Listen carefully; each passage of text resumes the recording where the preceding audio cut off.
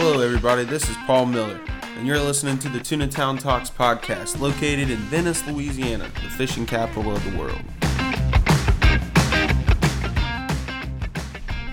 Alrighty, guys. Here we are today. I got a really cool guest of mine, Captain Jordan Ellis with Mexican Gulf Fishing Company. So he's been fishing with us for a long time, but before we get started, I want to introduce our sponsor, as always, Yellowfin Vodka. They're going to be keeping us fueled here. So, Jordan, this is your bottle. Take this home with you, man. Oh, thank you, man. I'm already enjoying it. What you think? It's pretty good? Mm-hmm. I like it. So, yeah, guys. So, Jordan, how long have you worked with Mexican Gulf now? I think 11 years. 11 years. And you were in This Venice is my 12th prior. season. Yep. And then I was at, I guess, a year and a half before. So, but 11 years with Mexican Gulf. So. Wow. And then how much of that's like been running your own boat? I guess I've been on with my own boat. I had my captain license renewed once, and I'm about to have to renew it this year. So I guess 9 years. 8 or 9 years. Yeah. Nice. Wow. Time's flown by. Huh? Probably, scary when you step you're like back me, and think like, about it. you don't huh? really sit back and think about it that often. All right. Normally, when you got to renew your license, that's when it sets in. Like, Yeah. Wow. Another 5 years. So, You only do that like whatever, Every 5 or 5 6 or years. 10, Yeah. 5 or 6 times, and that's Yeah. it. Pretty cool.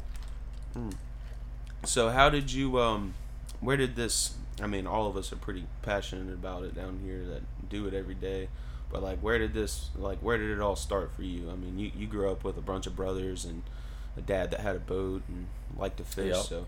So growing up, we 90% of the time we just trout and redfish, mostly wade fishing, and we would fish out of skiffs and crappy boats that we would know that would break down. We were just hoping we would get out there. But anyways, we loved it that much we didn't care.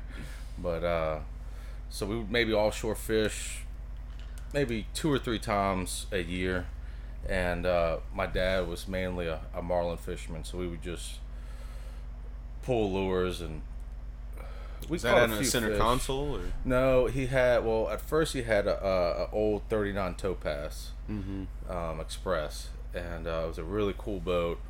And that's, I was pretty young. I was probably 6 to 8 years old. But and then eventually we got a 28 Hydrosport, and we thought we were badass. I see them now in the marina. I was like, man, I used to think that boat was so awesome. And then I got anyways, but so It's crazy. We take those hot rods for granted. I don't. I've been on everything else, but anyways, I remember the days like trolling lures and seeing the tunas just blowing up with the rig, and there'd be the charter boats there, and just thinking, man, what are they doing? Why are they catching them? And actually my first time tuna fishing the right way was with Rimmer Covington, who was one of the founders of Mexican Gulf. Yeah. And we went to Rampal out of Mississippi and hammered them 2 days in a row, and I thought, man, this is awesome, Right. And What year was that? that was probably 25 years ago, I would say. Really? You were young 2000. then, huh? Yeah, I was in high school, or I don't even remember how old I was, but I never thought I was going to be a charter fisherman. And then so I played football, so when you're playing football, especially college, that's your life. You don't have time to do much else. So I did that, and then I thought I was going to coach and teach after that. And Did you fish much while you were in school? Or I did a lot. So my senior year, well, no, I didn't until my senior year. I had a bunch of concussions, and that ended up getting, like, they pulled the rug out from underneath me, which was okay with me. I've been beating my head against other guys for long enough. I was over it.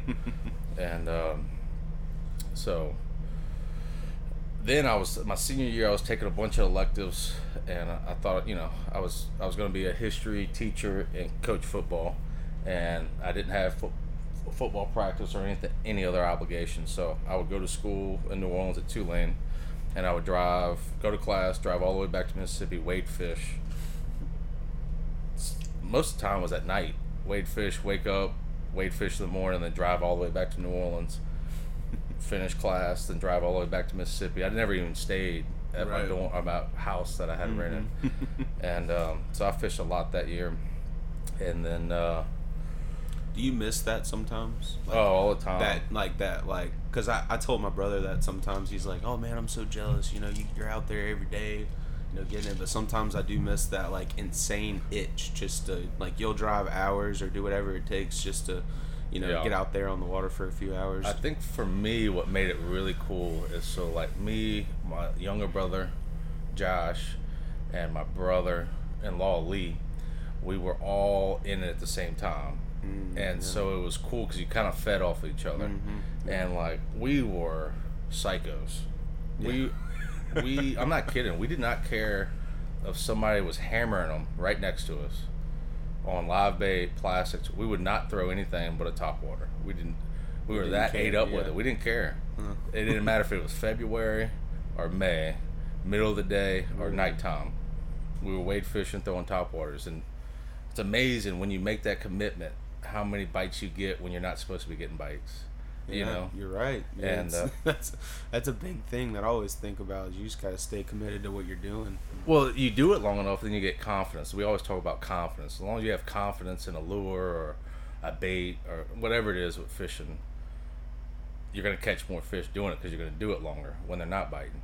So that was but as far as that passion, it was fun just because we were all in it together and you kind of fed off each other. Oh yeah. It's like a camaraderie. It's like a tribe.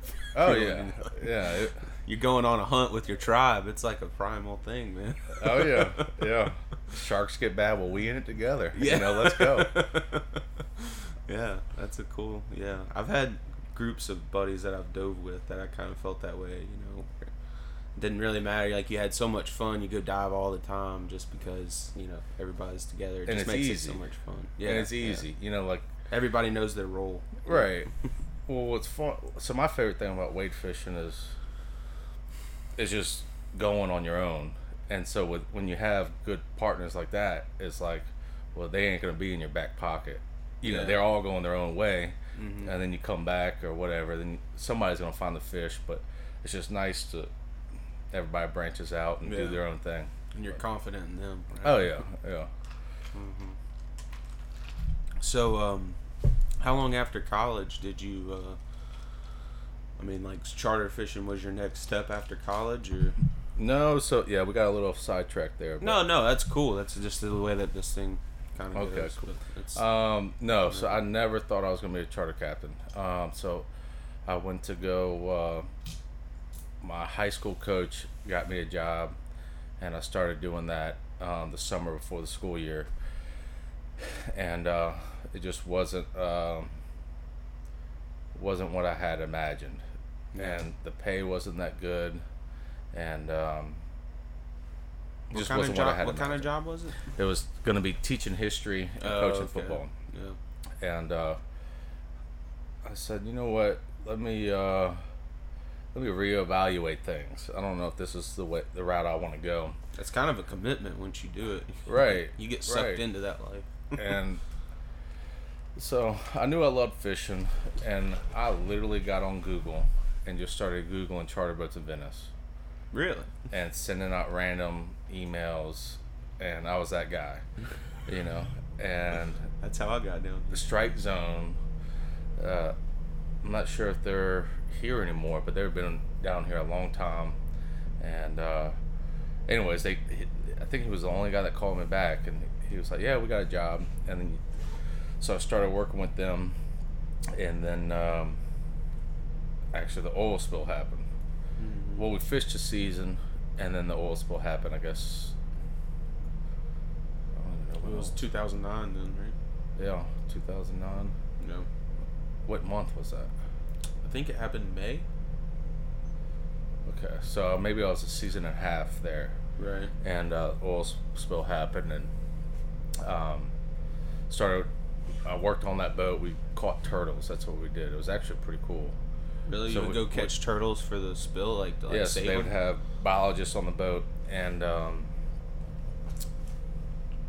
we would just ride. They liked the boat because it had the tower. It was a sport fish, so we would ride either rip lines or like the oil lines, and actually got to go to the site. It was pretty. I don't want to say impressive. I don't know, for lack of a better word. It was scary. I was like, man, it's gonna be 10 years.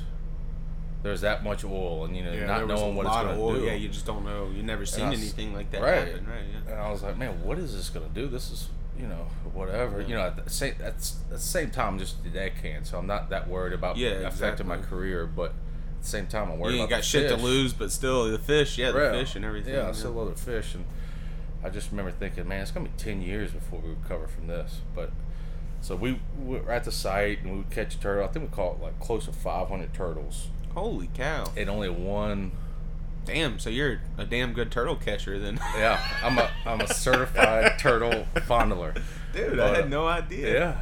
Yeah. Jordan does Full it of all. surprises. Yeah. But and you know what's crazy? How would y'all catch them? I've never even. It was pretty cool. I mean, I mean, we couldn't fish. This was like the next best thing, Right.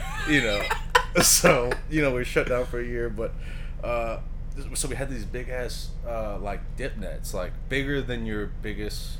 I guess like the big like king salmon nets, Right. And they would have it on these giant like 12-foot extensions, and Really? and so like you'd see them in the tower, and a lot of times they'd be stuck in the oil. Oh, like, so they couldn't move. They couldn't move, but sometimes you would see them and they could still move, and like most of the turtles are little, like Ridleys or hawksbills, and like they'd come up and they would go down, and you couldn't see them from the cockpit, but the guys on the bridge could see them, and they would just time it to where like they were would backing come down up. on it. Yeah.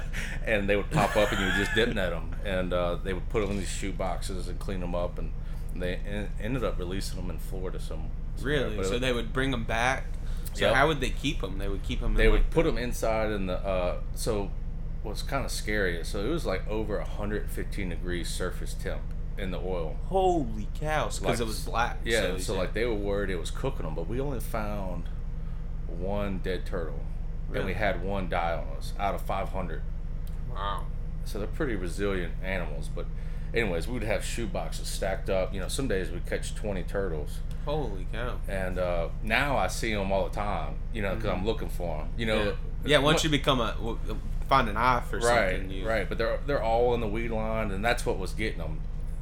The weed line would come together, and they pop up, and it's like tar paper. But anyway, so we did that for a year. Where were we going with this? How I got? No, I was very interested in how it's the cool. turtles, because I remember I think it was after the oil spill we actually found some of those Kemp's Ridley sea turtles, and they apparently they were sick. We learned that they were sick, but they would like try to go down, and they would have air in their stomach or whatever, so they would just pop right back up to the surface. And apparently they were sick or something. Maybe so. They don't go very far. Like I don't know. Maybe the bigger turtles go down deeper. But like I remember when I was in the bridge, they would go down like 20 feet, and you could watch them, and you just follow them, and they would have to come up from air, and you would get them right there. So how long during the oil spill until you could start fishing again? It was a year. It was a whole year we year. couldn't fish. Yep. Of a whole year, right? And yep, it was a full year, which It actually did good things for fishing. Huh? it did good things for everybody. I think everybody was making more money, because we had Katrina. Did you see the the boating industry kind of step up after Yeah, the I oil think spill? because we had Katrina before that. Yeah. Then the oil spill.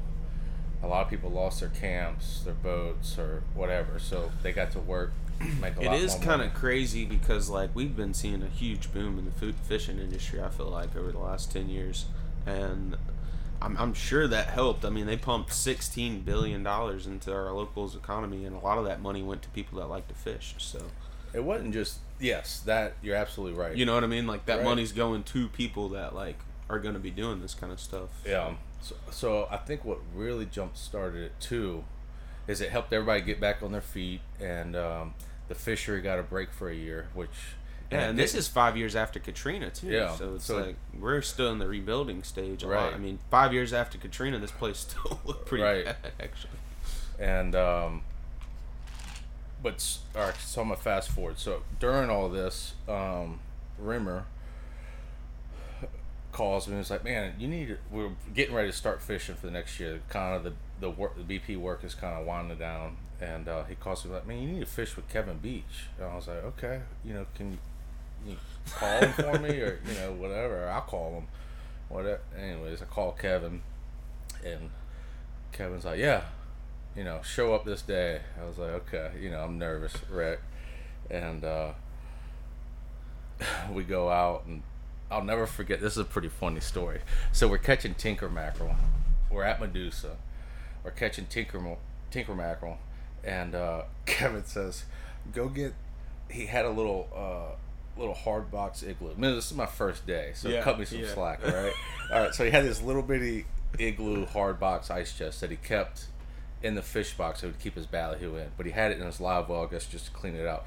He's like, go get that igloo out the fish box. And I was like, okay, but he didn't say nothing else. And so we're already catching bait. I was like, well, maybe he wants me to like fill this up with water and be up on the bow, and I'll put the tinker mackerels in there, and then and then bring them back and put them in the lava. You just had no idea what it was. Yeah, that's how little I knew, And so Kevin, he's driving the boat, he's catching bait too, and so I'm up on the bow and I'm de-hooking them, putting them in the lava. And Kevin goes, "What the F are you doing?" And and you better have a really smart ass thing to sit back so, to Kevin. So. Well, I didn't know that was for ballyhoo or what. You said get it out. I just figured that's what you want me to do. So he gave me a hard time about that. That's when I kind of realized, like, man, I got a whole lot to learn. And it's Kevin was good. He was good to me. He whenever you got that job with Kevin, when you say like that was like somebody like you looked up to. Oh yeah. Like that's, I don't know, that's kind of the way. It's pretty cool because you learn best from somebody that you look up to like that, Yeah, no. And Kevin was he took really good care of me. He didn't know. I mean, I worked my butt off. I remember, I'm not kidding. Kevin, at this time we were back at Cypress Cove, but I remember washing the boat, and Kevin coming back to the boat and telling me to stop washing it. That boat was the cleanest boat, but that's all I had to offer. Right. I didn't know anything, so I figured I better bring something to the table. Yeah, you better bring up a clean boat. You can't do nothing else. It was immaculate. I remember taking off like the facing plates of like the toggle switches and cleaning it. And Kevin's like, "What do you do?" I took off his windshield to clean underneath it. And what are you doing? I was like, well, I want to, Yeah, I remember that same feeling when I first got to Venice. It was like I just wanted to be impressive. Like, yeah. And you can't. And it's like you can't because you don't know anything. Right. You got to bring something to the table. It's like it takes years to earn everybody's respect down here. Like, yeah. It really does. And even then, sometimes you never will get it. But I got to give Kevin credit. He was super patient with me. And granted, the fishing after the oil spill was so good. I mean, we hammered them every day. Really? I think we did the same exact thing. I mean, as far as catching bait, going to the same rigs for like 5 months in a row. It was so good. And it was so good. And, there wasn't as many people fishing, and it was just easy. But it's definitely a lot more boats now. Yeah. From whenever you were. Mm-hmm. How many seasons did you deck in for Kevin? 3. 3 seasons? Yeah. You started running a boat? Well, that third season, I was kind of in. So there's another props to Kevin.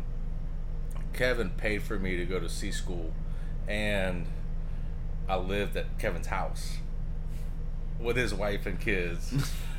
I mean, who does that? Like I just moved in for whatever 2 weeks. Kevin's like that though, man. Yeah, he likes you, man. He'll help you out. Super man. generous. Do anything for you. He'll give you the shirt off his back. So So thank you, Kevin, if you're listening. And so that third year, I was kind of half and half. Like at that time, Richard Draper had the 40, and we kind of had that as a backup.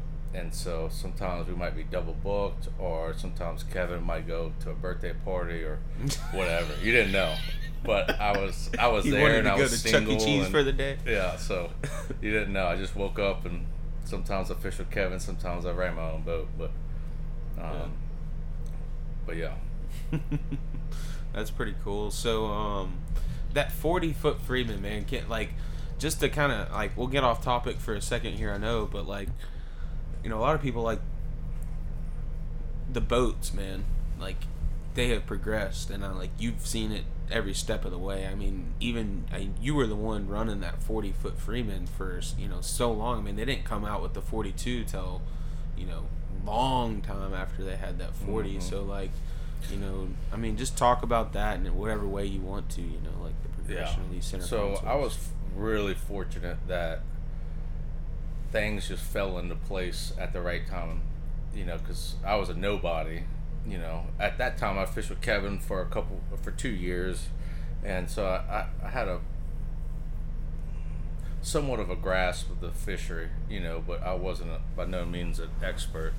And you know, I'm fishing at that time in the Mexican Gulf. It's just me, Billy, and Kevin, and people are used to Billy and Kevin. And Rimmer, right? And The Rimmer gets out of it, Right, he got out of it after the oil spill, but yeah. So 3 great fishermen, got a great clientele, and then there's this new guy that's part-time deckhand, and the only thing that saved me, I could think, was number one, the fishing was really good, and I had this badass boat, the 40-footer, because everybody wanted to fish on it, so it gave me a chance. You know what I mean? Mm-hmm. And because that is a thing. Like whenever you're a new captain, man, Oh, yeah. like it's a lot different whenever you're getting on the boat with Kevin Beach. The customer feels, or the client feels like he's in really good hands versus right. like, They question. oh, I got the deckhand, so like they question it. everything. What's Kevin doing? What's Billy doing the whole day? It takes a long time to earn clients' respect, and like I've been running my own boat for 3 years now, and I can already see the difference. You know, just from getting those same people back, it's a totally different mindset. You're so Super much more stressful. confident whenever Right. you leave the dock. You know, Right, and that's a big thing. You fish better when you I don't know, when you trust the customers trust you. yeah, You're yeah. a different captain. You You know, in the feel like a beginning- lot more relaxed. right, You're- and you just go with your instincts, and you can just go fish. You're not trying to just.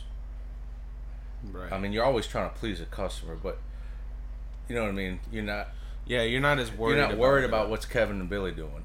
Right, You know what I mean? right. And I felt like my first year, that's all I was worried about. It's like, what are they doing? Right. I hope they don't hammer them Yeah. and catch. I come in with nothing, you know, whatever Right, it might right. be. But no, that's a real concern Yeah. starting off, you know. But that boat was so awesome. Another thing, so I had that going for me. Fishing was good. I had this awesome boat. And that boat, I would literally just catch bait, and I would pick a head sea. You pick whatever head sea. And I knew wherever I went, I'd be the only boat there, because that boat was so awesome. Yeah. It really was. It was 40 miles an hour, slick calm, or on 4-footers, you may be doing 35. But you want just barking went. engines, and you just take your time, and you know. So that was like a flat hull too. That wasn't a step. It hull, wasn't right? step, yeah. It wasn't a And it was step hull. wooden. It was super It was heavy. wood. So how much heavier was that boat? I'm not sure, to be honest with you, but it had 4 300s on it. I think it would top out at like low 60s, Really?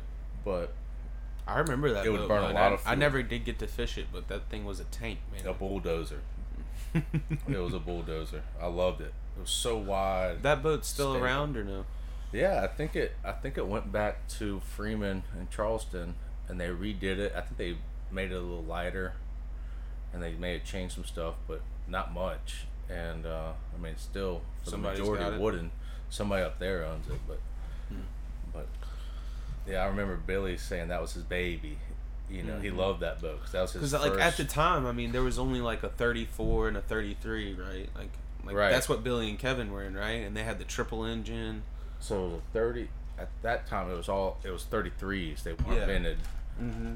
and I think, So they were 33s non-step. They were flat right, hulls. they were flat. And then the next one was the 34 stepped, right? With twins or trips. They did. Or no, they did a 37 with trips. Yep. Yeah, that's right. 37 with trips.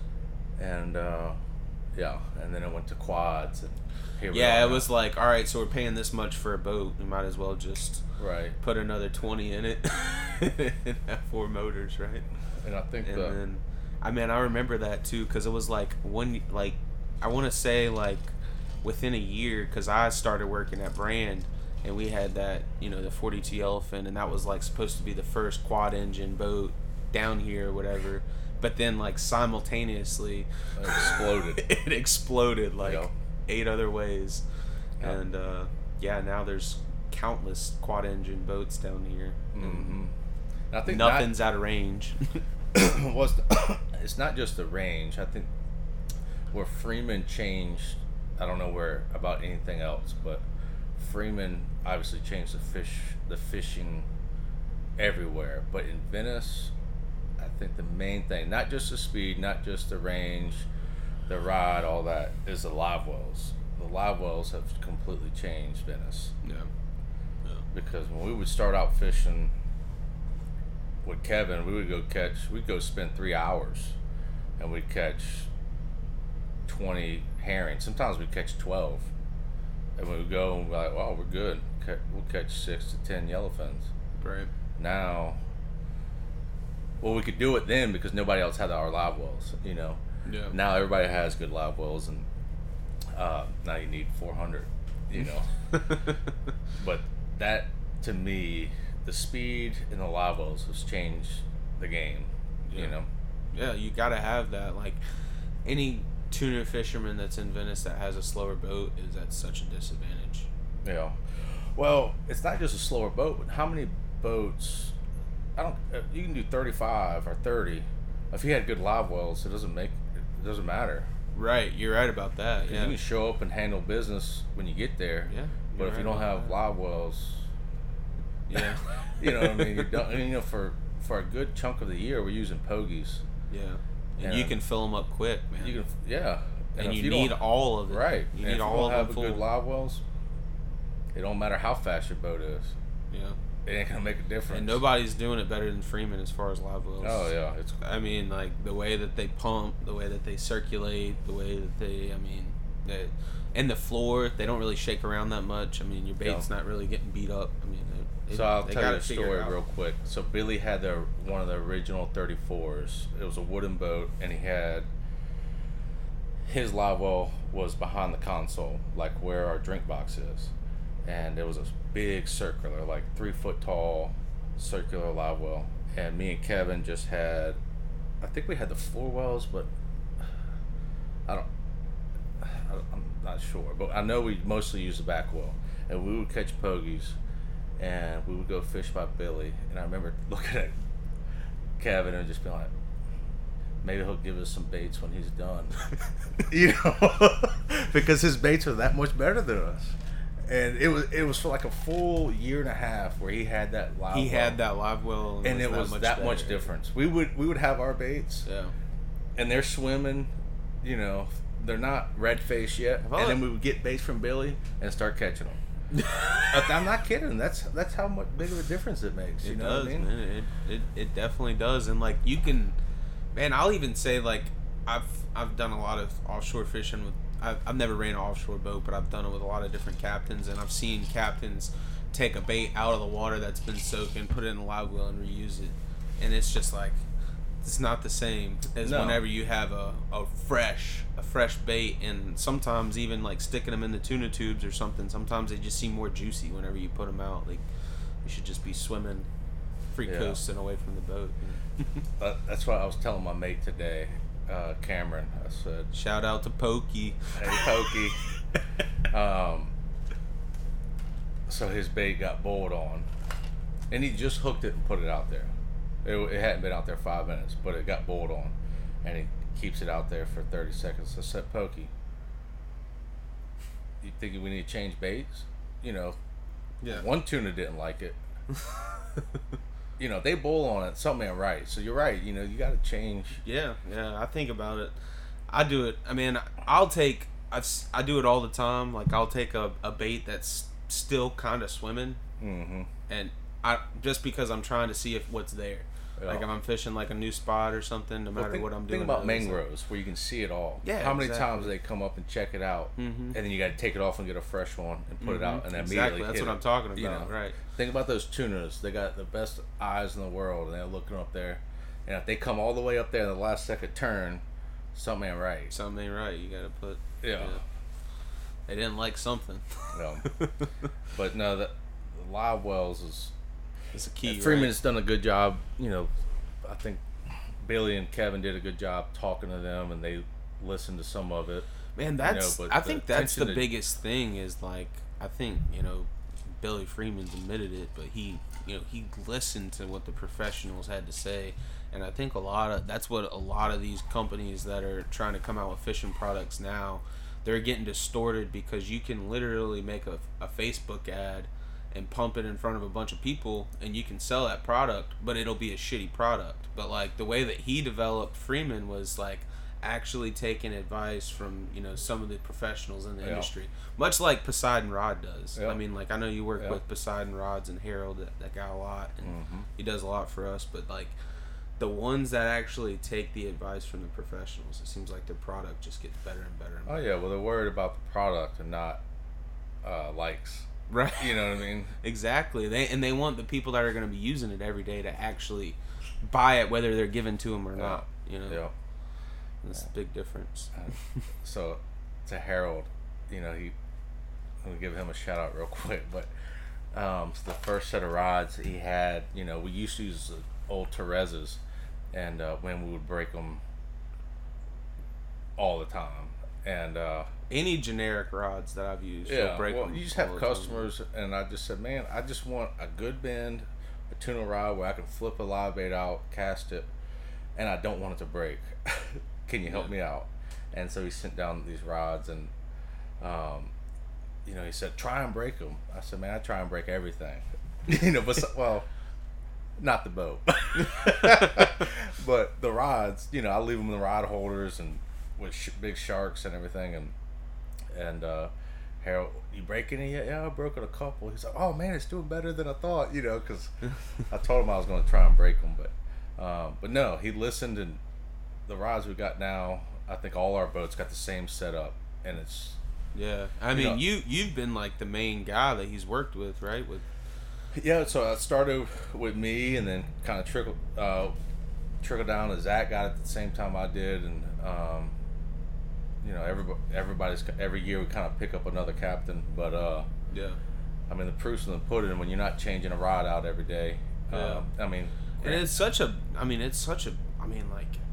I know I went through that transition when I was at Brand, where we had got some like custom rods that were made. It's such a big difference. Like you can fight these fish literally, and it's just such better feel. I don't know. I don't even know how to explain it, but it's so much better. Yeah. It's like from going from generic rods to like custom rods, that especially Poseidon rods. I mean, literally you can tell them what you're targeting, and he'll make you the rod for that. Exactly. Exactly. And it's it makes a difference. It does. It makes a huge difference. Sorry, I know we're getting way off topic, but so when Justin was working with me, I got to give him a shout out because he was part of the Kimmy sword rod that Harold built.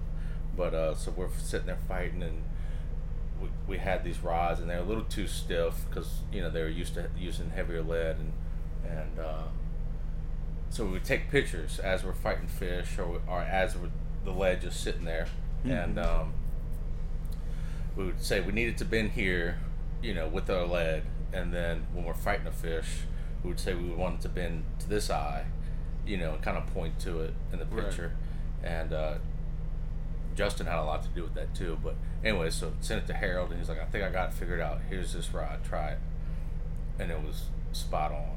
Really? And so that's how the Kimmy rod came from. That's crazy, man. That's really cool. That's really cool. And now a lot of boats all over Venice or all over the country got them. Yeah, so that's pretty cool how, like, I've seen that rod on other charter boats. Yeah, but not just cool. Same thing with Freeman is like, hey, we want a circular live well with no lines. They listened. They just listened, like we were talking about. Right. and they came up with a good product. And not that the live wells make the Freeman, but it helps. You know, it makes you want to use it, and that's what they want. I mean, they want you to use their stuff.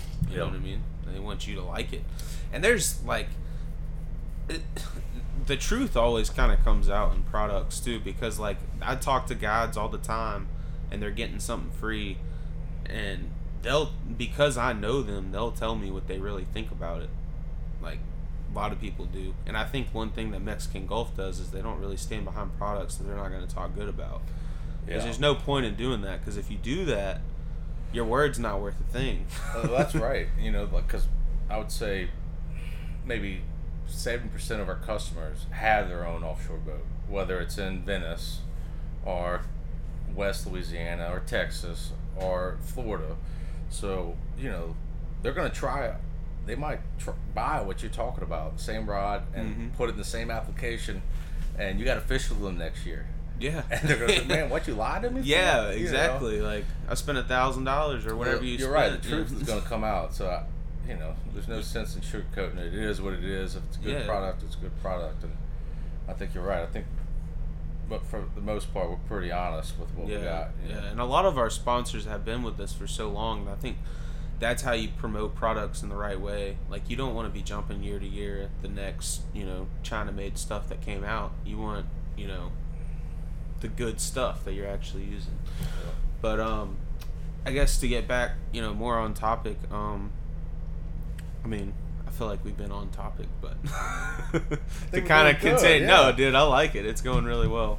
But to kind of continue down like that line, like you were running that 40-foot, you know, wooden hull, and, you know, Billy and Kevin had the Trip engine 37s, and, you know, Kevin was with Yamaha, Billy was with Mercury, and then then the 37s with the quads came around, and I think Zach got one.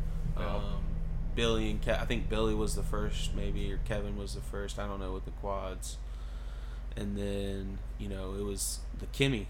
Yeah. You know, the Kimmy came about because you were running the Shockwave. Yep. Which was the 40. Yep. And then the 37 Kimmy came around. Yeah. You had quad 300s on it. And so I would. And it was named after your mom, right? Yeah. Yep. So the Kimmy is named after my mom. So I didn't know I'd be a charter fisherman. I said that before, but I always knew if I had a boat and that I had a chance to name it. And Richard was gracious enough to let me name the boat as it was mine, even though I'm leasing it from him.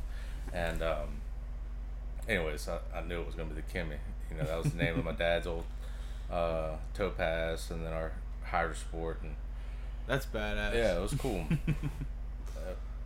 It meant a lot. So the first, I gotta tell a little.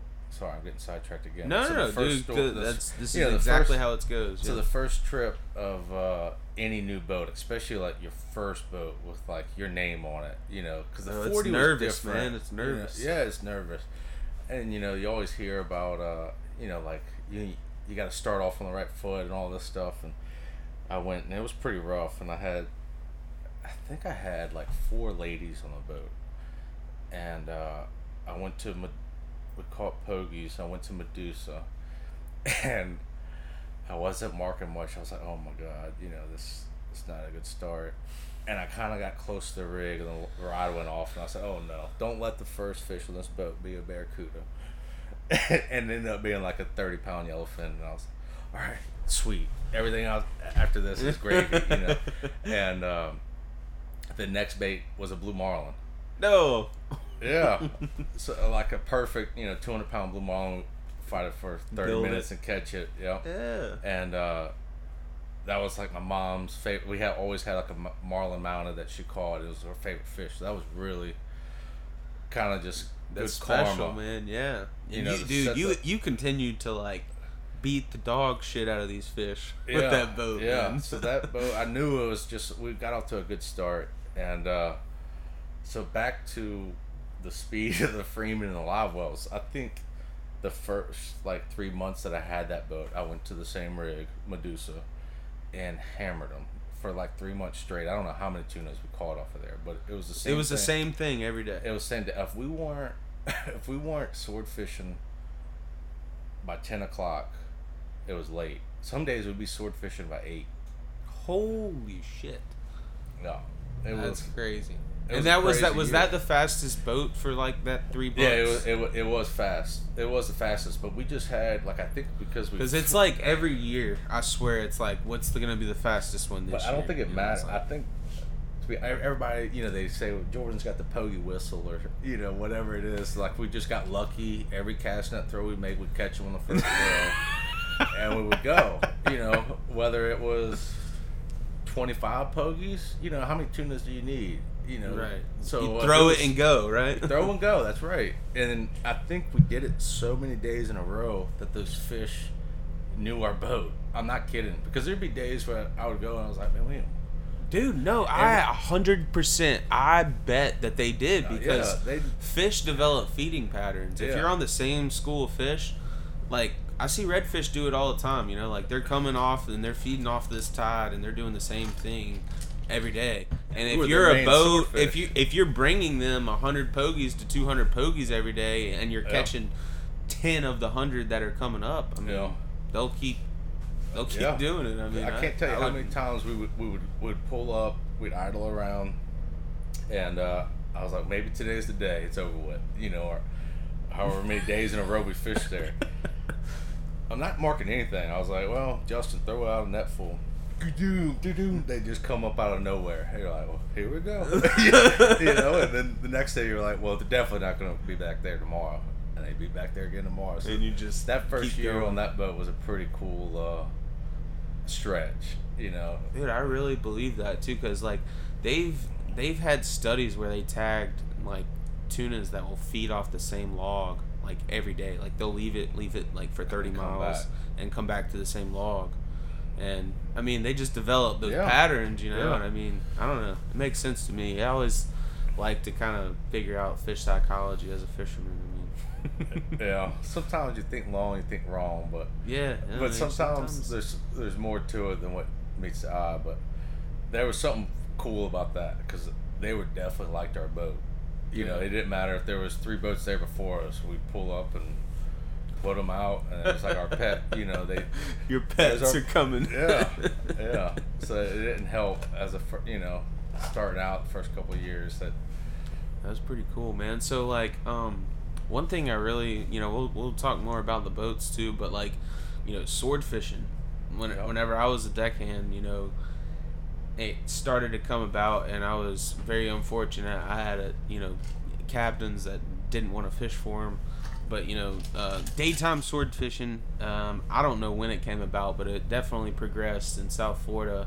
And then like I would say around 2015, we started doing it here in Venice, and you were a huge part of the innovation and stuff that come through all that, and probably like one of the main guys that did it. Like talk a little bit about it.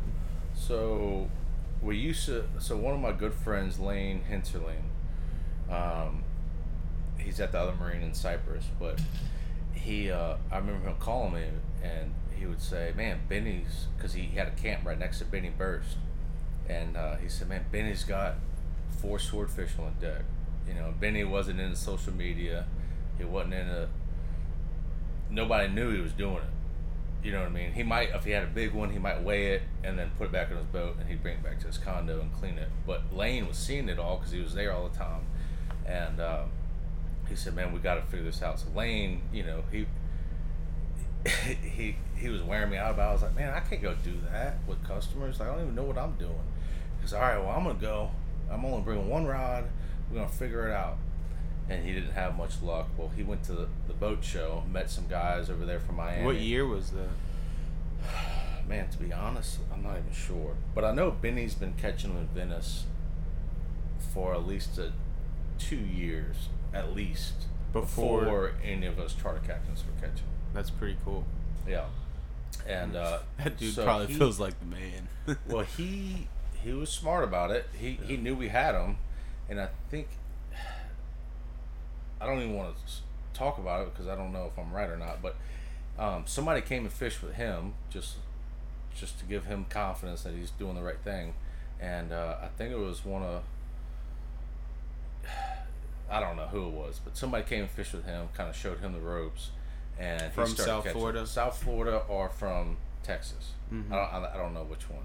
Mm-hmm. Either the booby trap or from South somebody came and kind of coached him and told him what to do. But he was catching them and keeping it under wraps for a couple years, I know. And so Lane got the itch, because when you get the itch, it's bad. It's worse when you don't know what you're doing, because then you really want to catch them. Yeah.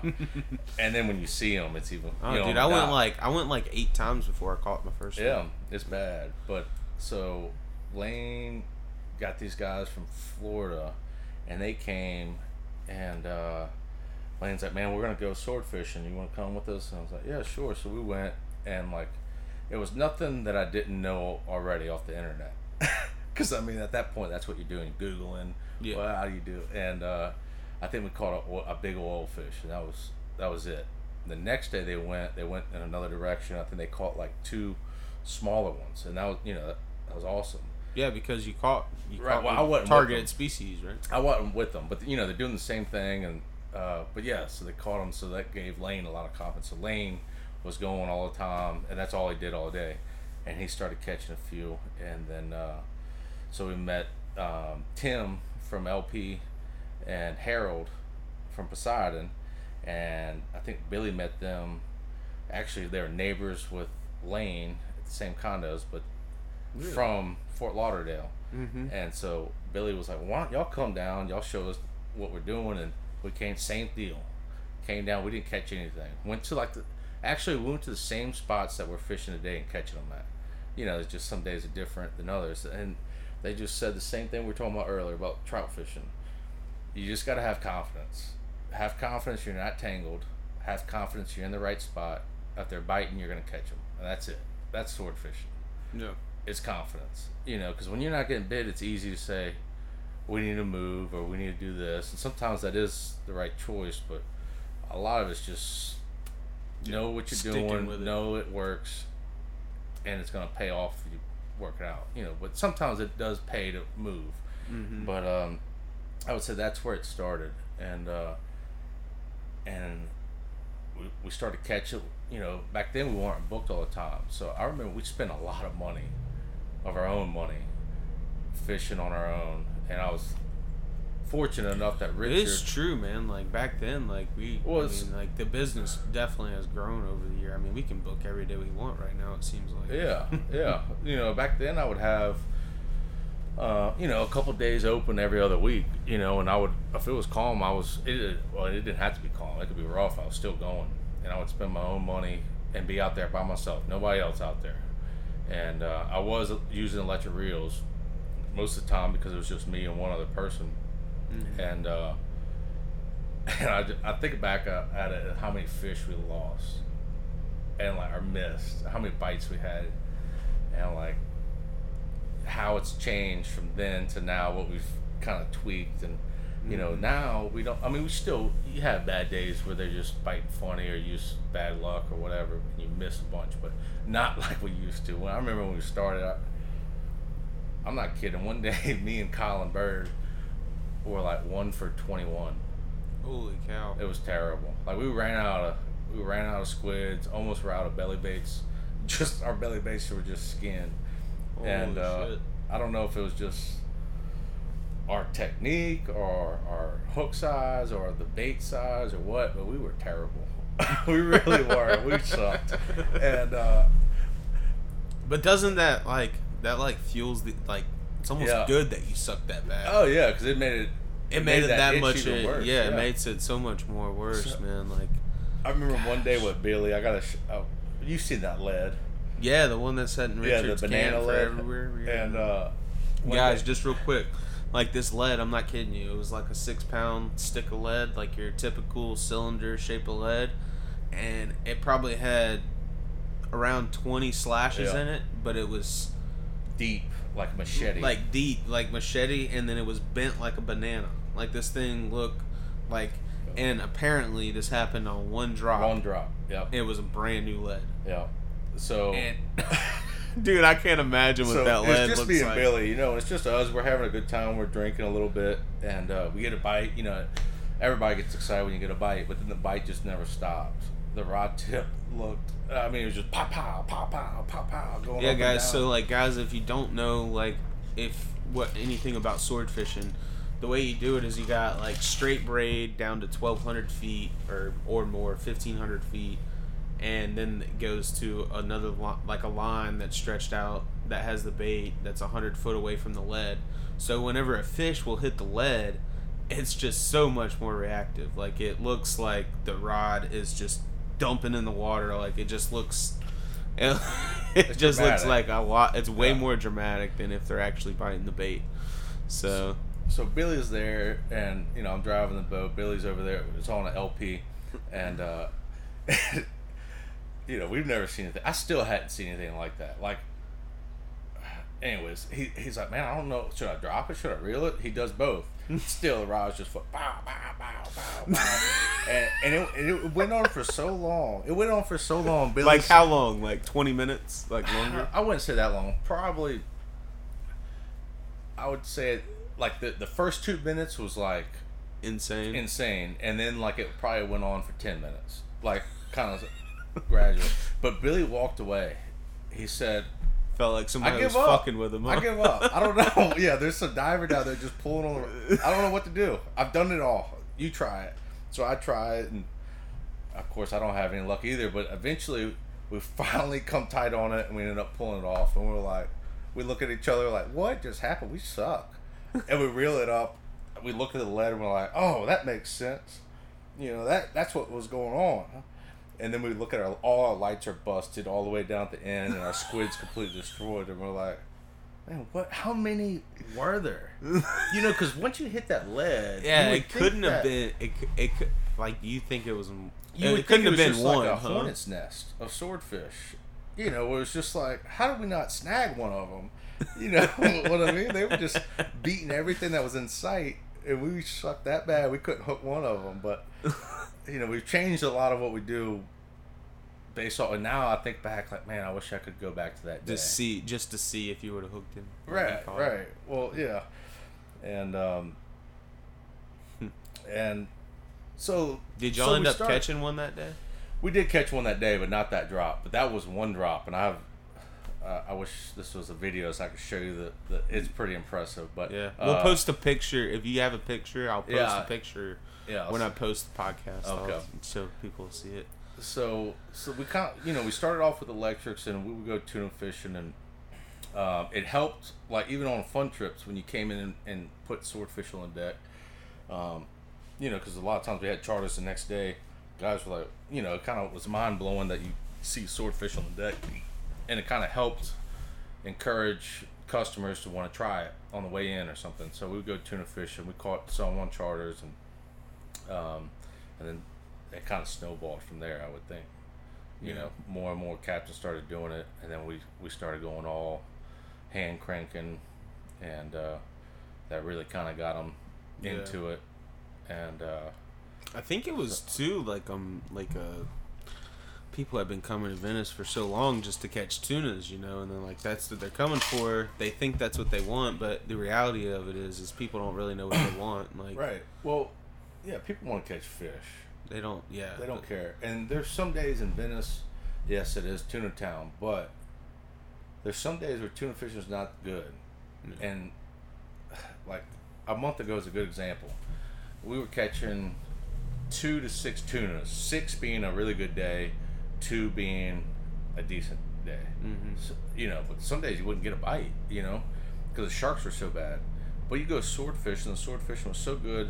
I had multiple days where I caught over 4. Mm-hmm. You might not kill them all. You might catch and release some small ones, but right. They were the ones you would keep were nice fit. And it's like. But it's just hard for people to understand, I think, unless they've done it, Yeah. Because tunas, when it's good, it's a lot of action. It's a lot visual. of action, right? Yeah. Yeah, that is. It's a different thing for sure. Yeah, it is. And then people. Whenever people book a charter and they say they're going tuna fishing, that's what they think they want. But then, as a guide, if you tell them, oh. Well, the sword fishing's better. They're at a point to make a decision, and at the time back then, nobody like they didn't know what that was, and they didn't know what they mean. And if you did go make a drop and you didn't catch one, Right, that was it. You were going, dude. to do That something was else. just and it's like like as an inshore guide, I hear people talk about offshore guides all the time, and their mindset is like, man, there's 6 people on the boat and we have one line in the water. Yeah. You know what I mean? That's Yeah. what they're thinking, and so it's like it's a tough sell as a charter in a way. I mean, Well, it goes back to what we're talking about is having repeat customers. yeah, And that are confident in and the you. person that you're. And then you can just trust your instincts, and they trust you. And believe me, like, I don't like wasting anybody's time. Right, you're and- trying to get them more than they are. Yeah, I'm just not trying to go tuna fish and not catch any tunas. I got to give Peace some credit. So Peace did start hand cranking them before we started hand cranking. Yeah, dude, I remember that because like I was working with another captain at the time, and like there was like a split almost. It was like some Yeah, people like- would, we're electric reels, and then Peace was like, I'm hand cranking them. Yeah. And be honest, I was, and you know, I'll eat crow, but I was one of those guys who's like all electric. Mm-hmm. And so fast forward, so Justin was working with Peace, and then Justin ended up working with me, and he was like, man, let's hand crank him. I was like, all right, you know, doing the same exact thing, maybe a little tweaking here and there, but we started doing that, and I can't tell you what our percentage went from. I bet you it was close to 40% better as far as bite to in the boat Really? on a hand crank for us. You know, like, it's different. It was that big of a difference. That big of a difference. I think, you know, the less current, lighter lead, you know, Florida, other places that got more current is different. But for us, I couldn't believe, we did some other things too with baits and hooks or whatever, but it was more personal. When you got bit, I don't know. Right. It felt like they were either hooked in the corner or gut hooked. You know, you didn't have all the foul hooks and pull. It was crazy. When we went to hand cranking, we caught them more often, or we lost less, and we caught them faster, to believe it or not. That's crazy because it's almost like the American in us, right? It's like, do an electric reel, like, put that thing up 1,200, 1,500 feet, crazy. You know? Yeah. But so I'll eat crow on that one. I was pretty stubborn on it, but What was the reasoning behind like you wanting to use electric? You just figured it was a lot of time, or well, most of the time I was by myself, so when you were learning it, that's what you were right. confident And in. so I love trying new spots, like almost more than catching them. I love even if I didn't catch it, I love trying a spot that no one told me about, and you go there and get bite. Even if I didn't catch the fish, it meant something to me. Like I was on the right path. You know what I mean? And it's always, people always like, well, I need the nut. And Benny, go back to Benny Burris. He was one of those that told me, man, there's no numbers. Just go. They're everywhere. Just go. They'll be there one day, not the next. Just go. right. But it's something when you go try a spot that no one gave you. That's with anything, man. Right. It is. It means something to you. You figured something out. You were right. Yeah. You thought they were there and they were there. People ask me all the time as a guide is like, what do you like to catch? What's your favorite target? And I'm like, man, honestly, to me, it doesn't matter. I can be targeting a catfish or a redfish or whatever, but it's more about the chase of finding what you're looking for. Like if you charter me out to go, look for something specific, you want to catch a big cobia, or you want to catch, and I make that happen, like that's an epic feeling. But if I go red fishing and I catch a bunch of speckled trout, I'm kind of pissed, honestly. Yeah. I mean, some people, or if you go speckled trout fishing, you catch a bunch of redfish, or if you go, I think you said it but once best. I've deckhanded for you a few times in the past, but if you go tuna fishing and you come back with a box full of amberjacks, Still lost. You still skunked. Yeah. Yeah. It's for the guide. It's about putting yourself on the targeted species, Yeah. no matter what it is. And like I can attest to that, man. Like whenever you head out and you're heading to a spot that nobody else has been to, nobody else told you about, and you get there and you hammered it to them. It happened to me just a few days ago, and that's a really, really, really cool feeling. Mm-hmm. Especially when you be like, oh, this happened last year with this wind. They should be right there. Mm-hmm. That kind of stuff is really cool. Get you going as a guide for sure. Yeah. Today was kind of similar but a little different, but I felt. Yeah, what'd you I catch felt today? different. People would like to hear that. We caught 8 yellowfins and 2 blackfins, but so we've been using hornbellies, and hornbellies, they work really well. But it's probably my least favorite bait fish. This is we call them hornbellies, guys. They're really like moonfish, right? Yeah. Moonfish. And they're great baits, but this is probably my least favorite tuna bait. Yeah. But they work really well. So I don't know how that goes hand in hand. But anyways, you got to catch a bunch of them. They're not the strongest swimmers. You got to like kind of drift when you put them out and throw freebies. And it's... Anyways.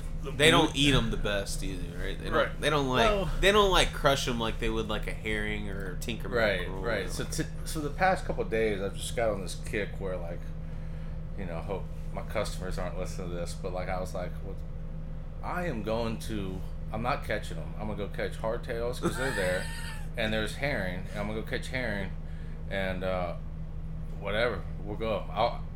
Like today, Chad pulled up to the rig. I even caught a tuna there, and Chad pulls up, and I know he had hornbellies, and I said, I'm leaving. I'm not gonna sit here and watch this. No, because I'm so tired of. I've been doing it for the last 3 months, the same thing, putting out, throwing freebies, and just sitting there and catching them.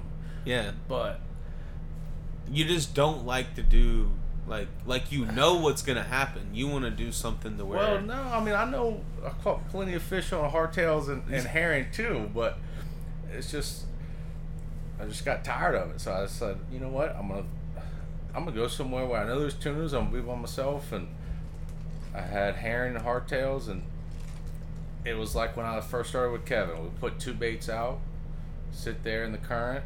No live chumming, and you sit there. You might go 5 minutes, you might go 15 minutes, but when they bite, they normally come 5 feet out the water, and it's awesome. Yeah. And then you throw another bait, you hook another one. Yeah. There's no live chumming, no nothing. Yeah. It was, it was like getting back to. I mean, people getting always back say into the basics, right? Yeah. But and they eat heavier leader, they eat bigger hooks. Yeah. It was cool, but just back to like finding a new spot. Sometimes you just got to prove a point that you can still do it. Right. I thought that was cool. That is cool. Yeah, you gotta find like I do that every day. Like there's parts as a guide of the day that you don't really like. Like for me, it's like getting up in the morning or like at the end of the day. Like you don't like getting up in the morning? No, dude, I hate it, man. I freaking hate it. You know what's weird is some people might think this is weird, but every morning I wake up, I like scream. Like in my camper. It like wakes me up a little bit. But like I hate it, dude. I hate waking up and like I don't know, every morning I'll get up, I'm on time and everything, but whenever you find like little things throughout the day, like once I'm fishing, it's like nothing else, like I don't care about anything else. It's like I'm in the zone, you know what I mean? And like finding little things like that to kind of like keep you going is I don't know. That's a cool thing about being a guide is like it keeps you entertained, There's not a lot of jobs I feel like people do to where they're like entertained to the point that we are, We're like obsessed in a way. No. At times, No, you gotta be. Like I was telling the guys today were like, Cat, man, thank you for working so hard. And I was like, man, I ain't. Like, I'm not doing this for you. I want to kill these things more than you do. Right. Like I'm not. I mean, I am doing it for you, but like, if I didn't want it more than you did, I wouldn't be any good at my job. You know? Right. Do you feel like your definition of good is different from like other captains in the industry? I don't know. I mean, yeah. Because every customer's expectation is different. At the end of the day, you don't really pay attention to that, right? You kind of, I mean, in a way, you got to pay attention to it, but like you do what you do. yeah, I mean, at the end of the day, your employer is the customer. Right. So you make them happy, and most days, it's not about the fish. It's about the effort and Right. the The overall time. experience. They know Yeah. if the fish are biting, we're gonna catch them. There's days that it just sucks, and I there's guess nothing we don't perform miracles, but like, yeah. So I mean, I guess what I mean is like, your definition of like being a good charter captain for sure is like putting people on these fish. Like that's why they're coming down here. And I feel like, like with the competition between guys in Mexican Gulf, like, I mean, you're a football player. You like feed off of that. Like you want to catch more than everybody else every day. Right? I just really believe that there's not every captain that feels that way. I think there's some captains like that obviously aren't with Mexican Gulf that sometimes feel like it's not all about the fish, they're really good at talking to people and they can get people coming back for that, and then there's other people that rely on like their fishing skills and they get people coming back for that. So it's like it's a different like thing from guy to guy. There's a different motive there. Like I can tell you from like my dad, like my dad does not care how much fish he comes with home with it every day. His dad was a sailor. So like just being on the water was good for them. You know what I mean? So like whenever somebody books a fishing charter though, and they got somebody like you that's like there to kill them, like that's good. That's good for what they want. So that's the expectation is there, and I would say when I was first starting out, like that weighs on you because they're expecting this, but the longer you do it, you just go fishing. Yeah. And the less you pay attention to all that outside crap, the better time people have, right? The better mood you're in, the better, because the fishing's gonna happen. Yeah. You catch the right bait, you know what you're doing. You know what you're doing. You catch the right bait for that right time, even if it takes longer than expected. Customers might get a little antsy, but at the end of the day, in your head, all you need is 30 minutes, and you can make the whole day. Right. And so like, if that 30 minutes never shows up, I've learned that you just gotta suck it up. It is what it is, because you're always in the back of your mind. You're thinking, well, what are they doing? What's everybody else doing? I'm gonna come back, and sometimes you do look like an ass clown. Yeah. But for the majority of the time, if you know what you're doing, you have the right bait, you did all the hard work as far as catching the bait. Yeah. That's the number one thing with tuna fish is catching bait. Yeah. You take care of that, eventually you're gonna find fish. If you don't, it's just a tough day. It's just a tough day, right? But if they do start biting, you can make them pay really quick. And you just when you get back to the dock, it is what it is. But normally, 90% of the time, is everybody else had the same day you did. It was just a tough day. I feel the same way with inshore, man. Like I do inshore all the time, and like if it was, I'm not gonna say like sometimes it was a tough day and I do better than a lot, and sometimes it was a tough day I don't do anything, and there's a couple boats that come in with more than me. But for the most part, if it's a tough day, it's tough for everybody that day, whether you're inshore or offshore. It's just and there's nothing you can do about it. You don't perform miracles. Yeah, that's what I've learned. If they're there and they're biting, you got the right bait, you're gonna catch them. Other than that, it's fishing. Nobody's perfect. Yeah, and I think that like I don't know if it's like through technology or just people that fish a lot, but like I feel like our customers are really well with that. Like what I mean? I feel like most people that come fish with us do have a good understanding that like they're in good hands, and if the fish were biting, they would be catching them. But if the fish aren't biting, it's just kind of the way it helps goes. Like especially with our group, and I can't speak for every other company, but with our group, we're all friends, and like just because you caught them there the next day, don't mean you're gonna catch them there, and everybody knows that the next day. Yeah, everybody knows that, so we share information and our customers see that. They hear us talk on the radio, and you can normally, between 7 of our boats, we can cover pretty good area. Yeah, we can. When we spread out, you got the whole it's better than Hilton's. Yeah. You know what's going on. Yeah. And it's normally, if it's slow, you normally know it. But if it's not, and somebody's on them, it's a foot race. And everybody, all those Mercuries are. There's a lot of shit talking that goes on between the group, man. Oh, for sure. I love it. I love it. I really do. It keep, I think that was the cool, like, probably the best thing that ever kept me in Venice was whenever I got on with you guys. And I remember whenever I got on with y'all, I fished with you for a week because Chad got hurt. Yeah. And I was like, I had just got my big boat, and I was like, man, what'd you think about, like, Billy and Kevin if I wanted to come run inshore?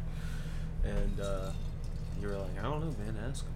And I asked them, and they never checked up, and it was been, like, I really do think that's kind of what, like, kept me here. I don't know if I'd still, I don't know what would have happened, but, like, it definitely, like, having that community, kind of like a base that grounds everybody is like essential, man, because it really is.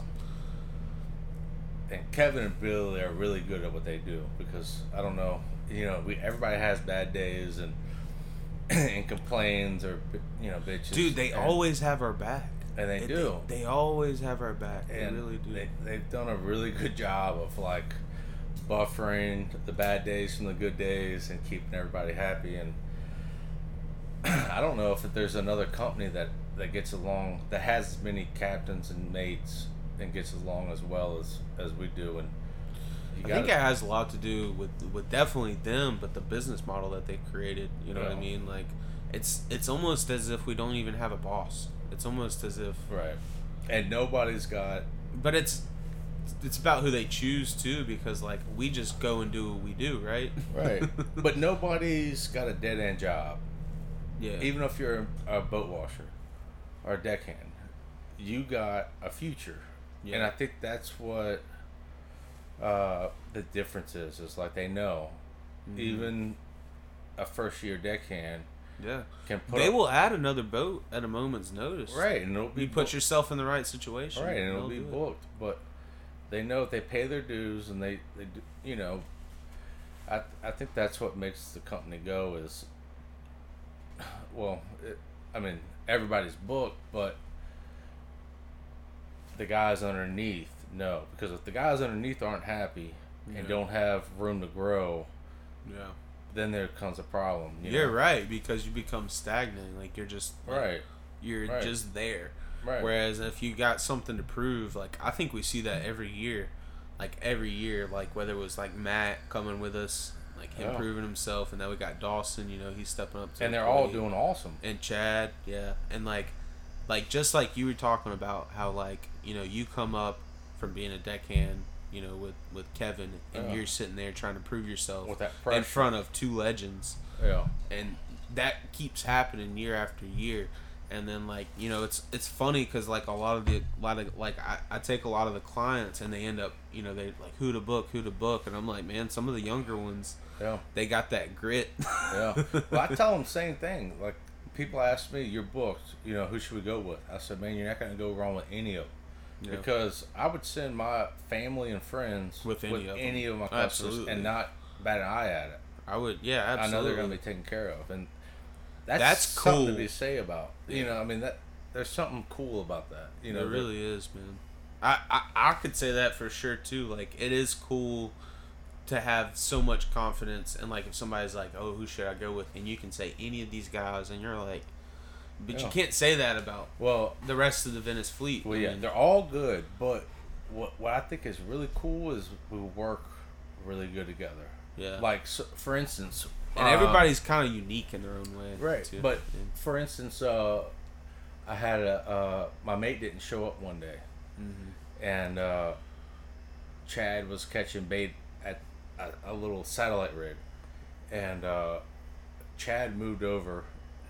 let me tie up to the rig because he knew I couldn't drop, because it's all about time. You gotta catch and he knew if I could tie up and not drive the boat, I could catch bait and get it over with. Chad moved over, let me tie up, and we both caught bait at the same rig.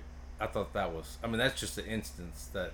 That's a cool, That's cool though that you can actually. But that that was one of our boats, but any other one would have done the same thing, So. They knew I was in a bind, and It definitely puts us at a big advantage. Oh yeah, For sure, compared to the rest of the fleet. I mean, we have the biggest offshore fleet that there is, and it's pretty essential in like staying on top of the tunas. And the Gulf, like so, especially like when you have a couple days off, everybody goes their different ways, and you come back in. Like I said, Mexican Gulf is better than Hilton's. It really is. Hilton's, I love you, and we look at you all the time. I had Tom Hilton on the podcast. Oh, you did you? Oh no. Well, I'm not knocking you, Tom, but but I'm just saying as far as the knowledge. Yeah, the Hilton's tells you if the water's clear. You can tell you if the water's clear and if there's fish there and if they're biting. Right. And how deep they were, how many there were. Right. When you got 7 boats spread in the whole Gulf, and in one afternoon, you can learn the whole Gulf. Yeah, or have a good idea what's going Right. on. Yeah, and I know a lot of the big marlin captains and stuff value that knowledge. I know they'll start beating us up pretty good around tournament season. If one's chasing. Normally, I hadn't seen a marlin trying to eat a tuna yet this year. Really? Yeah, it's weird, but I think it's because I don't know.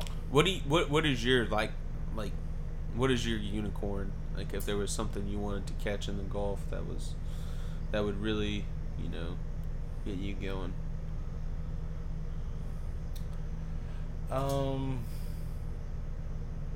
There's a couple. I got a couple on my bucket list that I hadn't caught, and I want to catch them in the Gulf. I've seen them, I hadn't caught them, but I want to catch a 700 plus blue marlin. I hadn't caught that yet. I want to catch a 700 plus bluefin. I've seen them.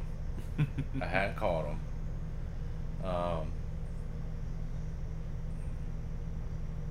And I want to catch a 500-pound swordfish. Yeah, that's awesome. I think that all that stuff is very feasible. I've set goals like that, and whenever it happens, man, it's the coolest thing. Yeah. You say those goals, and then you'll dream about them, and one day they'll actually happen. Yeah. It's tough because I don't get to fish for those. I mean, I fish for swordfish all the time, but yeah, I but don't most of the time you're fishing for stuff Right. that stuff would eat. Right. Because you're trying to bend a rod, right? Mm-hmm. It is true. If you spent a solid month trying to fish for a 700 plus pound blue marlin. Yeah, I'm sure I would catch one. Yeah. But yeah, that's not what the you're only doing time every it's day. going to happen is and I've seen them. It's what you were talking about. Commit. You got to commit. Well, it's hard to commit. Yeah, but you can't. You can't different whenever agenda. Yeah, your job every day is to. But one day, yeah, I'm gonna have one come up and try and eat a 70-pounder, and you'll get. And I'm gonna have a bonita. How many times do you think that fish is within a few hundred feet of your boat? All the time. Today was a prime example. You can see it all the time. It's like when you're fighting 40, 60 pounders. You can feel like something's looking at you almost, or something's looking at the boat. When that tuna just goes from this, from straight down 200 feet to on the surface, yeah, to straight to the boat, there's something after it. Yeah. And what's amazing is before I remember when the GoPros came out, as somebody had one in the water, and I don't even think the fish did that, but they just stuck it in the water. And we're fighting regular 50-pounder or whatever, and it's circling. And there's a marlin 50 feet below it just darting. And you'll never know that. Right. If that GoPro went there, and how many times, and that was maybe a fraction of the time there's actually been a GoPro in the water. There's no telling how many times there was a marlin trying to eat your tuna. Right. The only time you know is when they swim straight up to the boat and they're trying to get out the water. The marlin swims up right next to the boat, which happens more often than people realize. Yeah. But man, you told me a story one time. I don't know what is the biggest swordfish that you've heard of around here? In the Gulf, in Venice. Yeah, out of Louisiana, Texas, Mississippi. They got some big ones. I don't know. I know Blake Rigby Venice, just caught a 340, yeah. a 348 or Yeah. a 349. That was that's a state record, I believe.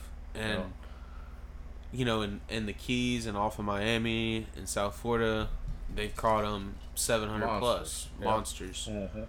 And you told me a story one time that, like, I don't know why, but it really resonated with me, and I never forgot it. But it was like a story about a fish that you lost.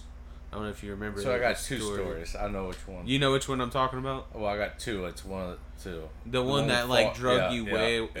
Yeah. So, right, so if you could tell us, but like before you get started, like tell us, do you think that there are swordfish that are bigger than absolutely 500 pounds out in the Gulf? Yes, I do. I just think that we have so many swordfish that the odds of getting that bait to that big one is slim, because the smaller ones are so much more aggressive. And so I feel like, for example, one time we were fishing a tournament, we caught, 10 short, like small, under 180. Mm-hmm. And a lot of them were 50, 60 pounds. And we never were on bottom for longer than 5 minutes. And we were fighting the fish the entire And those fish 3 are days. like, what, 2 years old, a year old? I'm Nobody no knows. biologist, but I know they grow fast. I don't quote me on that, but yeah. I know they grow fast. But we just sat there and we were fishing a tournament, and I was like, well, what? I mean, I know I've caught big ones here. You know, let's just sit here and at least we'll win the catch and release. And the last fish we hooked was a good one, like well over 200 pounds, and we ended up breaking them off or whatever. But we had them right there at the boat. I got to look at them. I know what he was, but so that's just an example. Like they're there. Yeah. But you don't think it's like our speckled trout fishery? We like very rarely see a trout that's 33 plus inches and 10 pounds.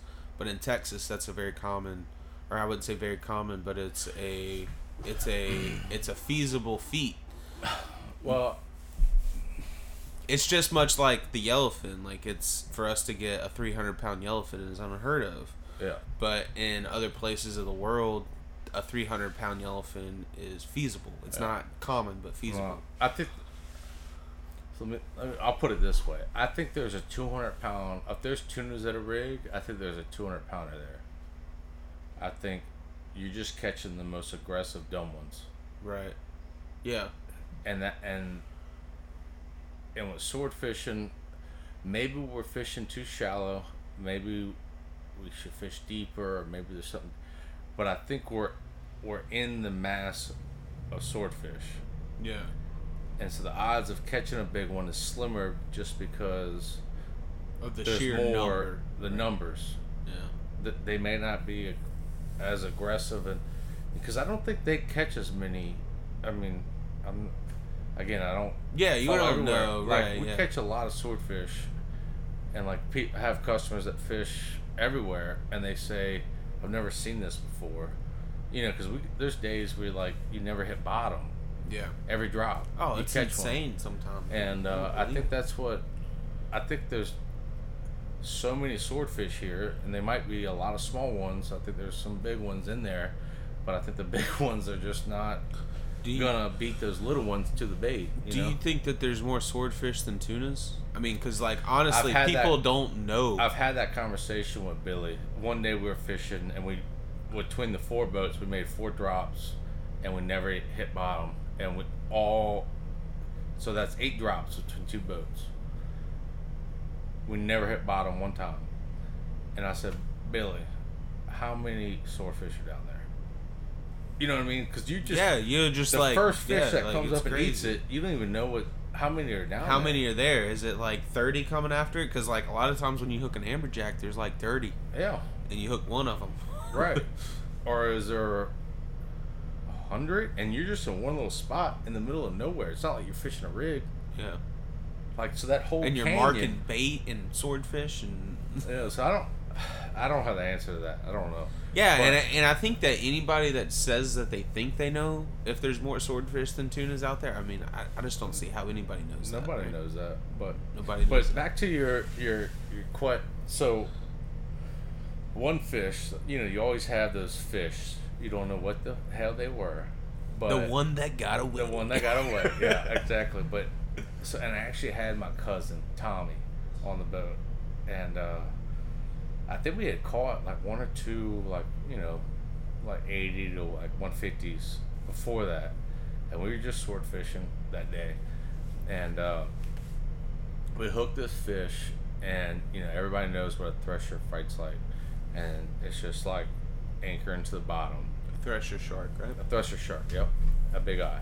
And so we hooked this fish, but this fish swims in a straight line. Like, and there was a decent amount of current, so like if I wasn't driving on it, I would be drifting off, you know, and you could tell if you weren't driving on it. So we're drifting on this fish, and I'm like, man, it's a thresher. And so we gave him a lot of drag, like off the get-go. And my cousin is fighting this fish in a harness, not out the rod holder. And we're following it. We fight this fish for 2 hours. And I think we went like almost 6 miles. We went in a straight line where we never even were budging this fish. And the fish never did anything. And all of a sudden I was like, man, this is just going too far, and I went to full drag. I don't know how many pounds, whatever. I don't know. And as soon as we just did got that, tired of it, huh? it was just at that point in the day we're breaking them off, or something's got to give. But it's time to Make something happen. Yeah. And so we went to full drag. As soon as we did that, that fish turned around and did a 180 and went right back in the same direction that we hooked the fish at, and we're straight up on down on him. And the angler I had was doing a really good job. Like my cousin Tommy, he just hadn't fought much, but he was doing good. And the rye was bowed over the entire time, and we swam in a straight line 6 miles all the way back to where we hooked the fish. And I think we were The same spot. within 100 feet of the same spot, and all of a sudden, all right, let me back up. So while we're fighting this fish, now it's going on 3 hours, or 3.5 hours, going on 4 hours, and I'm marking a fish at 600 foot that's just following us. And So that's the fish you got, you think, right? no, the fish No? I had, we never got the lead off. Holy shit. Yeah, it was all on the bottom. So we get this fish. I can't even remember. No, we never got the lead off. So it's getting up, and I was like, man, this is a thresher. He's got to be foul hooked or something. I don't know what's going on with it, but I'm over it. I don't fight any fish this long, Right. you know. But we swam in a straight line all the way down that canyon. I wish I would have took a picture of that track mark, and then all of a sudden when I went up on that drag, that fish turned around, and we followed the fish as much drag as we could put on it, and we went all the way back to where we hooked it. And I'm not kidding, we were probably less than 100 feet from where we hooked it at, and the fish freaked out and started coming up, and we were working on it, and it would get to about 600 feet to where we were still marking this other fish, and it would mark that fish, and all of a sudden he would just dump us and go all the way back down to the bottom, and we would still on full drag. I don't know how many pounds it was. I know people are going to want to know, but I don't Right. know. Anyways, we fight the fish back up, and finally you can tell the fish is just done. It's coming. This is going on close to 4 hours. The fish is coming up, and I can watch it, and I'm watching it. Here's that fish, that other fish at 600. All of a sudden I was like, all right, something's about to happen. And all of a sudden the rod just went ballistic. Really? Yeah. So you think that there was like another fish? No, I think it was a mako. You think you hooked Because- a mako? no. Or you think a mako ate whatever you had? I think a mako ate whatever we had, or bit us off, because it just went. Because multiple times we get it up to that 600 feet, and the fish would freak out and go all the way back down, and then we'd work it back up, and that fish never left us. I would mark them And the whole time, and all of a sudden, that mako was keeping them nervous. you know, because multiple times, you know, those makos are smart. They bite the bill and they bite the tail, and I bet you he bit the bill off and he cut got us the off hook, yeah. Huh. because it was just a But you clean think break. that fish could have been the one? I don't know. I never saw him. Every Yeah. fish fights different, but I know we caught the biggest one I ever caught was 306, and The next day, I went to the same exact spot. We dropped, and I hooked a fish that is no doubt 100 pounds bigger than that fish. You Without saw a him? doubt, it jumped 9 times. 9 times you saw him jump. Yeah, Wow. and we pulled them off. But I know they're out there. It's just I think we have when they're biting good. I think we have so many little fish, Yeah. and the odds are. Maybe You know, so. because you think you need bigger bait to catch a little. No, that's not true. It's just they What, always. I mean, did you learn a lot that day though? That fish that you hooked, you fought him for that long, and he can leave and go 7 to 8 miles away from that spot and come right back to it. I mean, I don't know. I don't know nothing because I never saw the fish. I don't know. I know, but like, does that? I mean, It like, made me wonder if like we just- people like there's things that we don't know. Like, salmon can go back to the spot that they were born Yeah. and lay their eggs, right? Yeah. And that happens, something like that, and I believe you. Like, No, you have no fucking reason to lie to me Yeah. right now. Yeah. Something like that happens. It just makes you wonder, what can fish really do? Like, do they have like some type of positioning system Or in did their I just brain? Like, Or did I not even have that much enough drag? The fish was so big, I didn't have that much drag on him. To he even knew that he was threatened. right? You know what I mean? Because Was he just swimming back to where he Right, was no, that morning? Like, right, was he still feeding? I don't know. I mean, I thought I had A lot of drag, all right? that somebody could handle, but maybe not. I don't know. I just think that it's so crazy how, like, you know, just how, like, they say that salmon can go exactly to this place that they spawn Right. every year. I think that fish know where they're at a lot more than people really Yeah. realize to think, especially Well- whenever you see certain things happen year after year in the Yeah. same Well, situations. if a butterfly can do it, yeah. and you see the same pattern year after year at the lump or the wahoo at the, they know. They've been doing this for longer than we've been Oh, around. yeah. We're You just know what I trying. mean? We're trying to catch up. No doubt. No, they've been progressing Yeah. and doing this way longer than we have. I really do feel like fish have a much better sense than what people think about where they're at out there. I mean, Oh, they do. they know where they're at. They do 100%. I mean, there's no other way to explain it. Yeah. But you think about a butterfly. Yeah. How do they know? If the butterfly can know it, Yeah. dang sure. I think a it's more tuna of like or- they're a part of something bigger than themselves. Like they Some- might not even know it just themselves, but like Some magnetic Their field whole or something. their whole species knows it. How does in a way. yeah? How do they know? There's something lets them know, because sometimes at the lump you're catching little fish. How do those little fish know? It's not memory. No. I You think it's know. like maybe the older ones lead the little ones. I don't know. You know, something like that. I mean, all these fish make sounds and they got very sensitive ear bones. So I think like whenever I'm catching bull reds and they're sitting there and they're drumming, you know, and they're all together, like Yeah. that's how they know that, right? Yeah. Like they all know to be together in some type of way. Like the females can hear the males drumming and they can't see anything that's going on, but I can imagine it's like a video game that they're playing, right? Yeah. Like they're just feeding off these other senses. and- Well, yeah, it's just like every fish, whether it's a trout, redfish, a brim, whether it's one, there's more, right? there's more. Same thing with swordfish, same thing with tunas. They're all chasing the same thing, so their brains are, you know what I mean. They know why they're there, right? Yeah. and they're not talking to each other. So yeah, there's got to be some Something truth to going that. on. I don't know. That's such an interesting like conversation, way to think about fish, man. It's like I always tell people that you're trying to figure out their patterns Yeah, because they're going to be doing the same thing day after day within Yeah. certain tide cycles yeah.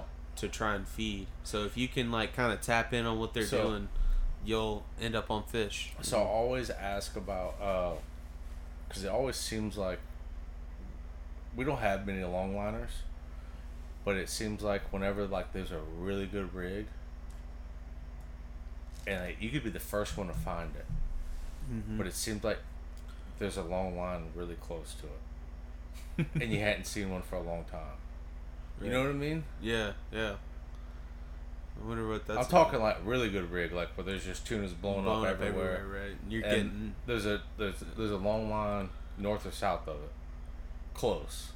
And how do they know that? You hadn't seen them there in 6 months. I don't know.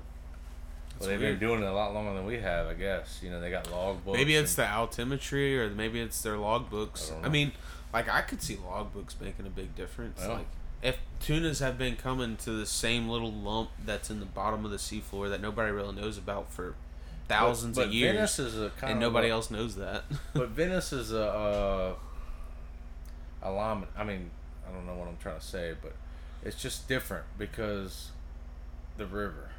Yeah. Yeah, there could be fish at Elf, a shelf rig right there, and then the next day there's brown water, 20 miles past it. You know what I mean? Like, same thing with swordfish. I think that's what makes Venice I tell people different. that a lot, man. Is like fishing in Venice can sometimes throw you for such a loop because I get like conditions change overnight everywhere, but like I feel like it's more so here. Like there's some mornings I'm heading out and I'm so confident. Like my confidence is like. Well, that's when you know you're wrong. Oh, dude, I said it the other day. I'm not kidding you. Like, listen, I had one guy the other day, and the day before I won't say what they were. One second, I'll let you pee. But so I had this. I was on top of the fish 3 days prior. I was like on them, and I had one guy, and we were heading out, and I was so confident. I talked him into going to target what I was targeting and everything, and we get there, and I'm like, man, it's usually not a good thing when I'm this confident. And we didn't get a single bite. It was like just like I had imagined it as I was pulling up. I'm like, I'm not gonna get a bite, even though I'm so confident in exactly how it went. But you're on your second Kimmy right now, right? Yep. Second Kimmy, and what you running? It's a 37 with quad 400s. 350. 350s. You got 350s. Yep. Yeah. And I love the boat. I really do. I don't know what. I might go with the new V8s, the new 300s on the next boat, just because Wade's got it, and it seems to be the numbers are Numbers good. a little better. Yeah. As things do get better. Right? Yeah. Yeah. Exactly. But would you say that like the 42 is better than the 37? I mean, I know you fished. I mean, it was kind of your choice to stay in a 37, right? I mean, or was it not? Well, so I don't own my boat. I lease it. So like it's up to the owner, right? Right, but I'm sure. I mean, you could have gotten it. I mean, it's not like he's gonna lose money if he would have got a 42. The 42. When I'm on it, I love it. When I'm on my 37, I love it. Yeah. But there's nothing to be bad said about it, right? No, there's not. Either one of them was great. It's a preference. There's not a day that I can go on the 42 that I couldn't go on the 37, but you can be a little more comfortable. Yeah. Have a little more room. Would you say that, because whenever I've fished the 42 and the 37, I feel like the fishability on the 37 is a slight bit better. Yeah. Yeah. Just the sheer distance. Yeah. From the live well to the helm and that kind of thing. Yeah. And, that's one great thing about the 37. I think it's a perfect... Because that 34, we fished a captain and mate on that with 6 people for years, and that was the cat's meow. Then, now 37, now the 42, it's getting bigger and bigger, but that's what Cameron was joking about. He said, man, what are we going to have if we get a 47? We're going to have 2 mates? Yeah. No. Where does it stop? No. It is true. Like, I thought about that before. It's like the boats keep getting bigger and the mates just stay right and make it stuck. With a bigger boat and more. Yeah. I mean, I thought about that whenever whenever I was a deckhand, I was like, man, this is crazy. Like, you have me a 40-foot boat to take care of. Like, you might need to pay some deck pay, but up the tips or something. No, but you gotta. I don't know. You take the good with the bad. I mean, you're in a more comfortable ride every day. I mean, that's your day too. Yeah, and there's something, but if your mate doesn't show up, it's 100% easier not that our mates don't show up that often, but but if they do, if you had to fish your boat by yourself, 37 is perfectly fine. It's big enough, right? yeah. But the 42, like the 40, granted I was 10 years younger, but I fished that by myself, and like I felt like I ran 10 miles every day. But I was capable. Now I couldn't do it. You couldn't do it anymore, you know? I mean, I could do it. I know you could do it, Jordan. You could do it. Maybe for a couple days, no, but then, like I remember whenever I was a deckhand and you were running that boat, like you didn't have a deckhand most days, like no. And like I think you get better. That's what I told Chad. You do get better, yeah, because you learn to. That's what you have less, so you got to make more happen with less. I mean, right.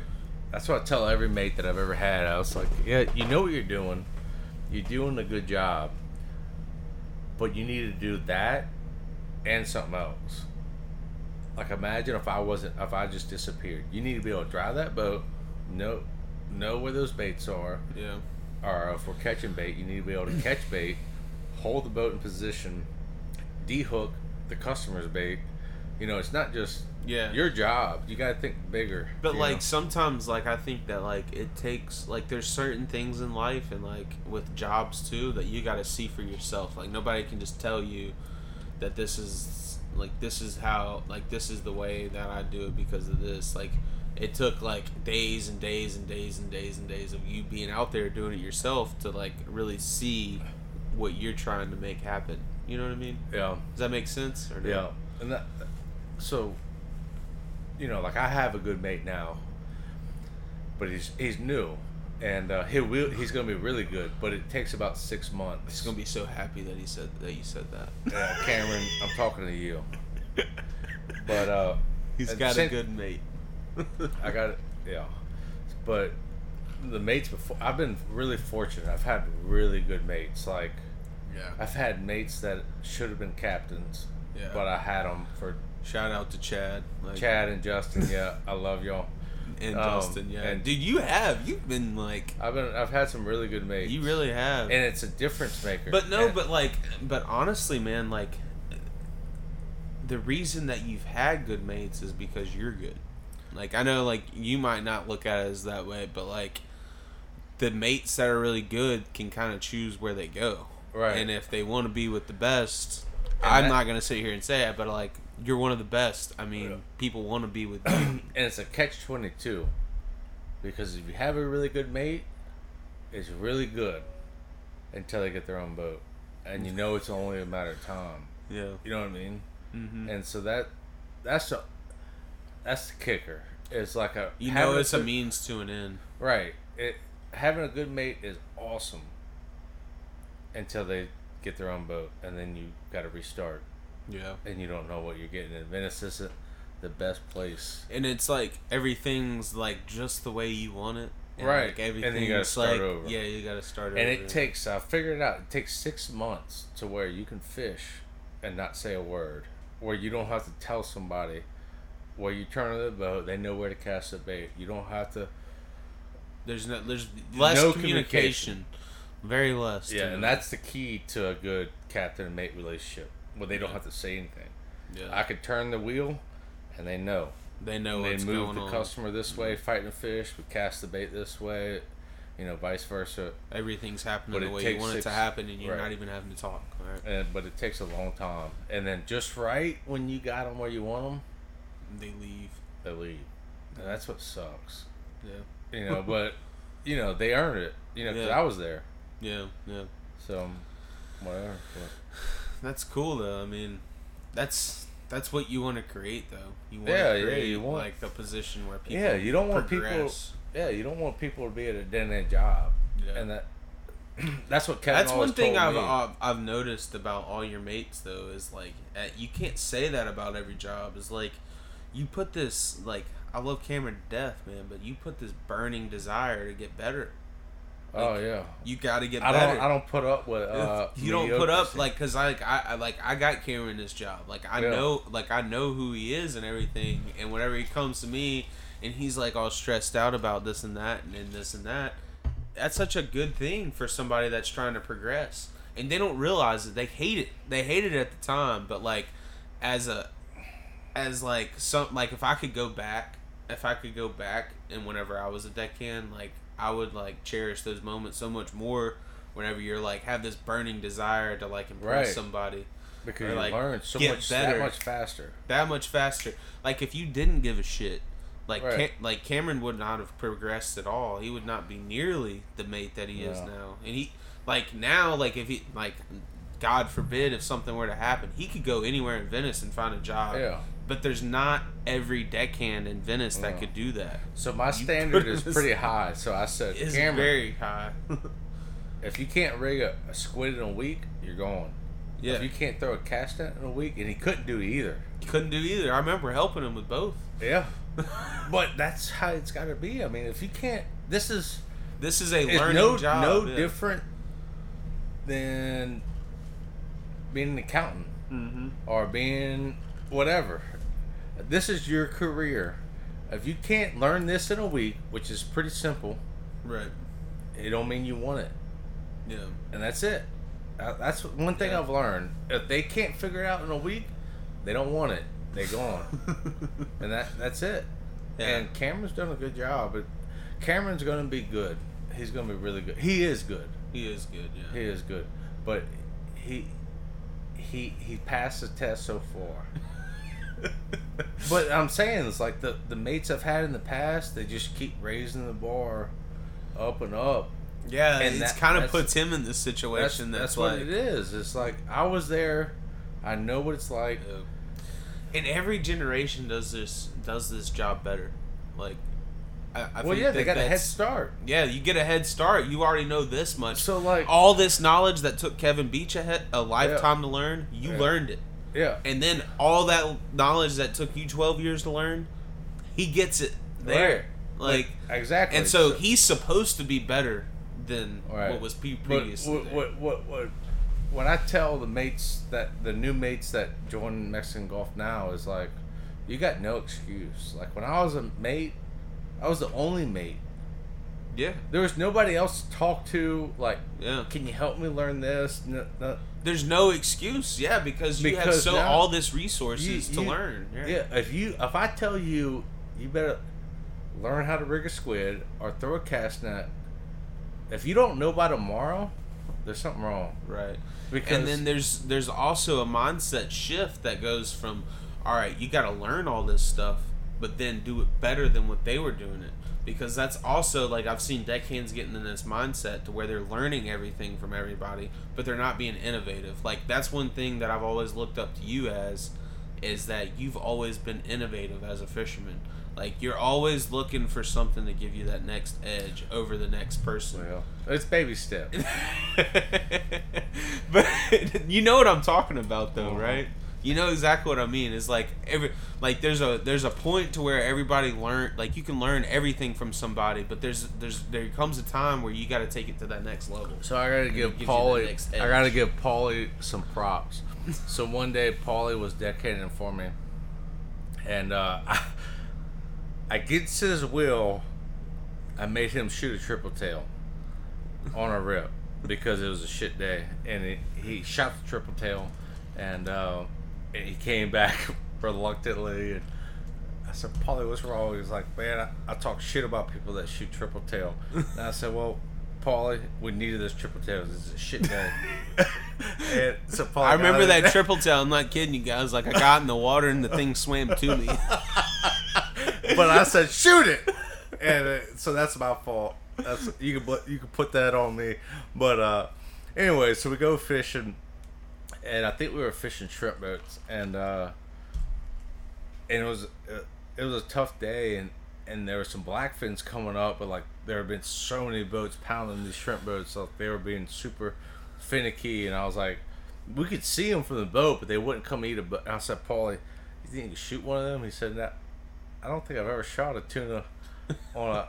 I said, well, you think you can shoot them? He said, yeah. So he jumps in, he shoots one or two. And I was like, man, thank you, Paulie. You know, Paulie, Lou, we got a triple tail, a couple blackfins in the boat. Paulie shot at everything. We hadn't caught anything on a rod and reel. And and we go out. I don't know if it was the same day. I might be mixing them up. So it might have been the same week because I remember it was a whole week. A whole week. I might be mixing it up, but I know what you're talking about. So one day, the same week, we pulled up to the shrimp boat, and it might have been a little early. I don't know what was going on, but like they weren't really doing it, and we mark. Anyways, this big fish comes up and it rolls like I think the shrimp boat like may have pushed some like chum off the side of the boat, and there's a bunch of floaters and like this, and whenever that happens, it's never a good sign. I was like, oh my god, we're never gonna catch this one, because it's just like eating a croaker at a time, and we're sitting there trying to get him coming, and but for whatever reason he stays with us, and we would throw baits. It was a big yellowfin. And it was a big yellowfin, and so we keep fishing. The fish stay with us. I'm not kidding. Like 30 minutes, and Paulie finally comes up with the idea. I didn't say nothing because you kept throwing like yeah. You were throwing a live mullet or a live hardtail at him. Yeah. Well, Paulie comes up with this idea on his own. He put some bullshit fucking rotten ass chum in this bat, or a live bait bat, and throws it out there because he was coming out like probably 40 yards. Yeah, he kept eating all the floating chum. Yeah. I would see him and he wouldn't react to the live bait at all. It was just like Paulie consistent. Chunks that crap out there, and I was like, whatever. I'm not gonna say nothing, but whatever. So whatever. And 5 minutes later, that crap on the surface, all of a sudden Paulie goes, I just hooked him. And he's going off. I said, you've got to be shitting me.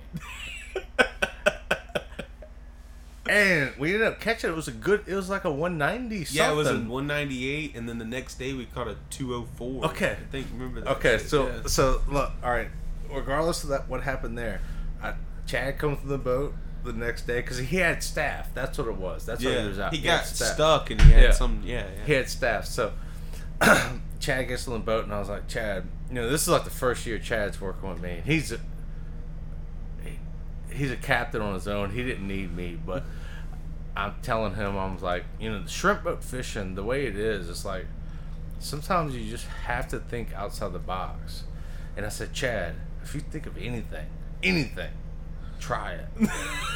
Because Paulie did this bull crap, and it worked. So anything you think might work, because I've seen it multiple times. It's like something out there. So one day, I had these customers. That was like an aha moment for me, dude. I will never forget that. Because, whenever I was fishing, just to tell the listeners, whenever I was fishing with Jordan on shrimp boats, I mean, I've looked up to Jordan since I first got here. He's the best. And for me to hook a tuna in front of him the way that it happened, and I think one of the customers goes, he said something smart ass. I won't even repeat it. But I was just like, no. I don't know how that just happened. I don't know why it just happened, but that was really, really cool. That was one of the most. But it's true. So I told Chad when he came back we had a really good week together. We caught a couple fish over 190. Yeah, we had a 200. We had a 200. We had a really good week. And Chad shows back. He's like, all right, I'm ready for it to suck. And I was like, well, you know what? One thing I learned from Paulie is just try something. Sometimes something out the fucking box. You learned something from me? Yeah, I did. No way. Yeah. I told Chad, if something comes to your head, well, if we have a fish in the slick and he's not eating and we're not getting him, and you got something coming to your head, don't be afraid to overstep me. That's just what I do. I just try it. Right. But it worked. That happened to me. And that's what I tell everybody all the time. And Kevin would tell me that too. Kevin would say, if not in the same scenario, but it's more important in shrimp boat fishing because you can see the fish. Yeah. But Kevin would always say, man, if I'm doing something and you got an idea, do something different. Yeah. Because sometimes it's that little switch. The same scenario actually happened to me the year before. I was fishing with Josh Bodenheimer, and he kept trying to feed this 180.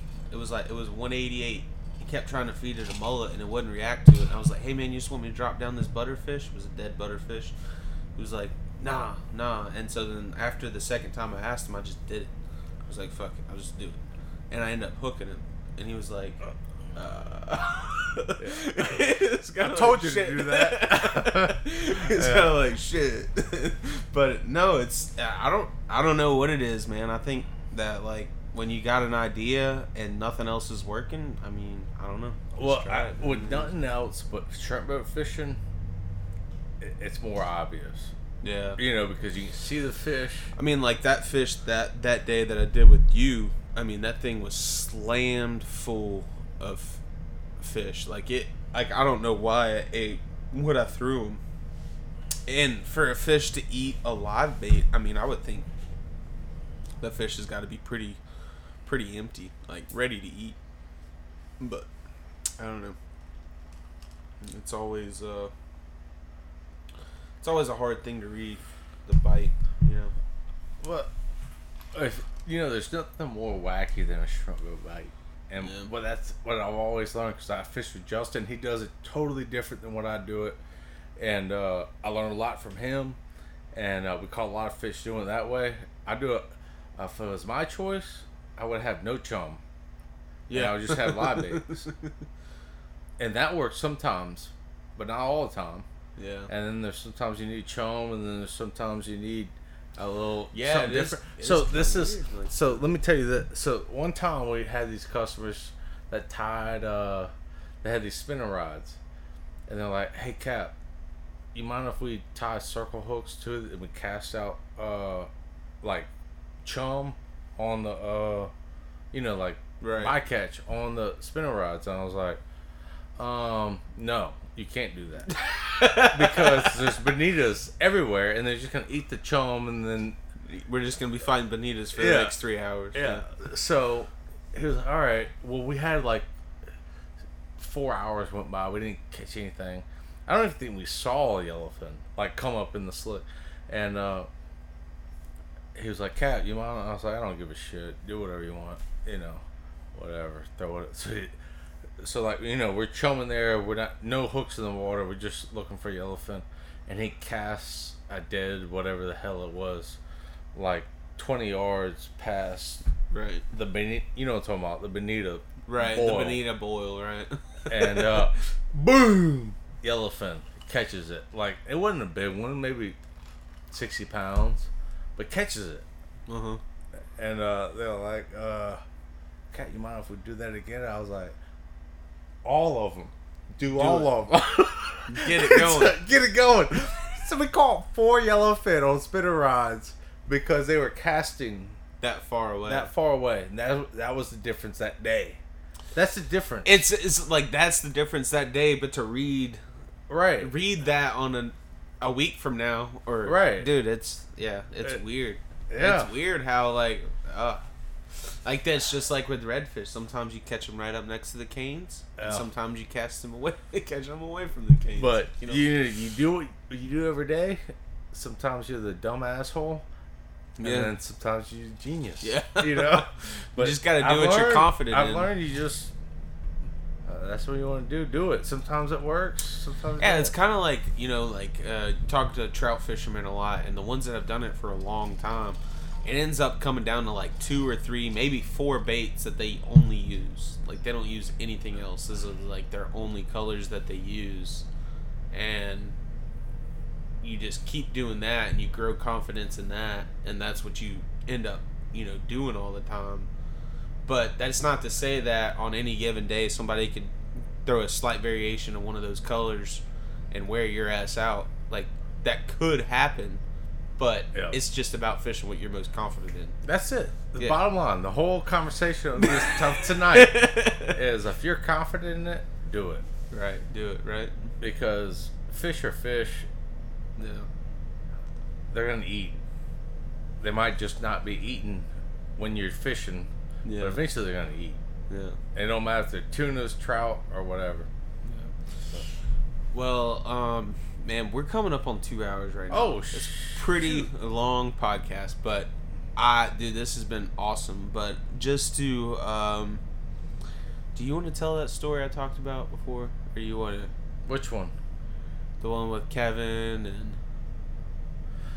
Okay, I'll tell this. Well, we'll tell this one, and we'll talk about conservation briefly, and we'll be done. But just because, like, I feel like it would be funnier story coming from you than it would be coming from. Okay, coming from I'll Kevin. tell this story. So Kevin, who I love, Kevin's like my big brother.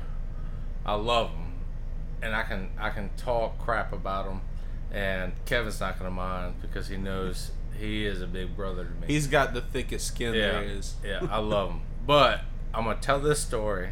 And Kevin, I love you. Sorry. Forgive me. But they're going to know. So one day we're out there, and we're pretty far out. But there's like 3 or 4 rigs within 10 miles. And Kevin had a good day. He caught some tunas. And he asked Captain Billy. He said, Billy, you got any big baits? You know, I got enough tunas. I only got 2 guys. I need some big baits. We're just going to marlin fish. So Billy goes, all right, here you go. He gives him some big hardtails. And, you know, we're literally 3 miles away from him. And Kevin puts them out. And it didn't take 5 minutes. 5 minutes, Kevin's hooping and hollering, the biggest blue marlin he's ever seen. The biggest blue marlin the pale horse has ever seen. It's 800 plus pounds. And this fish eats both baits. Coincidentally. Yeah. Both baits. And it just happened that like all of us are kind of wrapping up our day, and we're kind of listening on the radio like, holy crap, Kevin. Didn't y'all have to like bring him belts? Yeah, so Kevin hooks this fish. He's only got 2 customers. They're both fighting this fish, and Kevin, I don't know why, but he only had 1 belt and harness, and he's asking for other belts. So me and Chad run over there. And like, Kevin, you still need the belt and harness? He said, yeah. I need. All right, so we pull up right next to him, give him the belt and harness. We can see them hook up both guys, and they take off. They're fighting this fish, and they go off. And I think it was like 4.5 hours. And the rest of us head home, and Kevin's still telling us how big this blue marlin is. And you know, I saw it. He was talking about killing it, like it might be a grander, like it's a grander, yeah. And no charter captain's ever caught one over 1,000 pounds. The guy was just bringing him in. Yeah, exactly. The guy was just in Panama, caught one 500 pounds. He saw this one that's double it. You know, that whole 9 yards. And so, anyways, we take some pictures of them fighting the fish, and we take off. Everybody heads north. I guess we're stored fishing or whatever. And about 3 hours later, we hear Kevin on the radio. Y'all got me? Yeah, Kevin, we got you. What's going on? What's going on, Kevin? We caught it. Holy crap, Kevin. How big was it? He was a grander. Oh, my God. You know, we're so excited for you. Blah, blah, blah. Well, the only problem was it was a manta ray. So we get Kevin. Anyway, we gave him hell for about 6 months, and we let it go. This was the topic of discussion, like almost. Yeah. Like, oh, Kevin's got a 1,200 pounder coming to the scales. Oh yeah. Dude, I remember looking at the group chat, and I think Clayton was like, "Come on, Kevin, tell us how big he was." Like, and then it started from there and it's still going. Like, he will never live that down. He will never live down the fact that his 1,000-pound blue marlin was a manta ray. I saw it eat. Well, what he saw was 2 wings coming out the water. What he thought was 12 feet apart was just the wingspan of a manta ray. And so that's what happened with that. But anyways, so make a long story short, is we bought Kevin a manta ray golden necklace. Just like you see everybody else with like a blue marlin necklace. Kevin wears a manta ray necklace. But we love us. The manta ray was let go, like, yeah, peacefully. Like, the thing wasn't harmed. Yeah, it was actually just tangled. It was just tangled in it. So, like, once it they wasn't cut even the hooked. line, Yeah, so it went away. But so if you guys ever see Kevin around Venice with the manta ray necklace, you'll know golden. This is full gold necklace. If you ever see him with it, you'll know the full story. Yeah, that's pretty hilarious. But yeah, that was a pretty epic story. But we're coming up on 2 hours right now, man. Do you need to use the bathroom real quick? No, I'm good. You're good. Just to touch on, like, conservation. I know we've been doing this for a while, but, like, is there anything you want to say to, like, people or, like, people in the industry or your clients? Like, what can we do to further protect our fishery, in your opinion? Erase your memory. What you thought was a good day is not a good day anymore. I would say there's no need to kill 10 tunas. 50-pound tunas, erase that from your memory. 6 tunas is plenty, 50-pounders is plenty enough tunas to feed 6 people. Right. So I think we need to start from there. Today I had a great crew. We caught 8, and I didn't know it at the time, but when we caught the 8th one, they said, "Cat, we good." And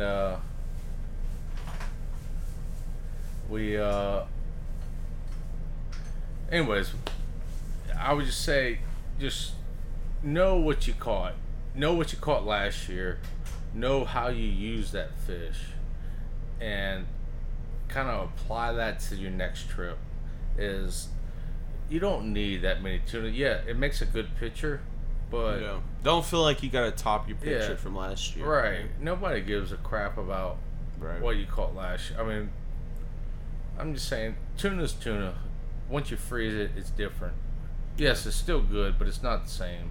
I always tell that to people too. Is like, fresh fish is far better than anything you're gonna freeze. So try to eat it like as fresh as you can, and try not to gloat on freezing all this fish. But well, that's something we as charter captains try and combat, is the past. Yeah. Because you're all, you got to. Because that's what people are coming back for. Right. Is what you did in the past. And they compare them. They compare that trip to, and I think most of our customers have gotten used to, like 4 50-pound tunas is plenty enough tuna for 6 people, and I think that they know we're equipped to do other things as far as trolling lines, or as far as what snapper fishing, as far sword fishing, whatever it may be. Is there's more than just tuna, just don't beat. I definitely think that people, whenever they come, back, they get a better sense of what they actually need. Right. Versus whenever they came the first time, and no, I mean, I think that's a good message. Is don't take more than you need, right? Right. That's it. Yeah, don't take more than you need. And I don't know. I think most people don't know how much meat is on a tuna or swordfish. Yeah. And it's also too is like like what's really valued is like you getting to eat that fresh fish. Whenever you feed it, it's not quite as good. And we didn't start freezing fish until like 50 or 60 years ago. Like that's when it became about.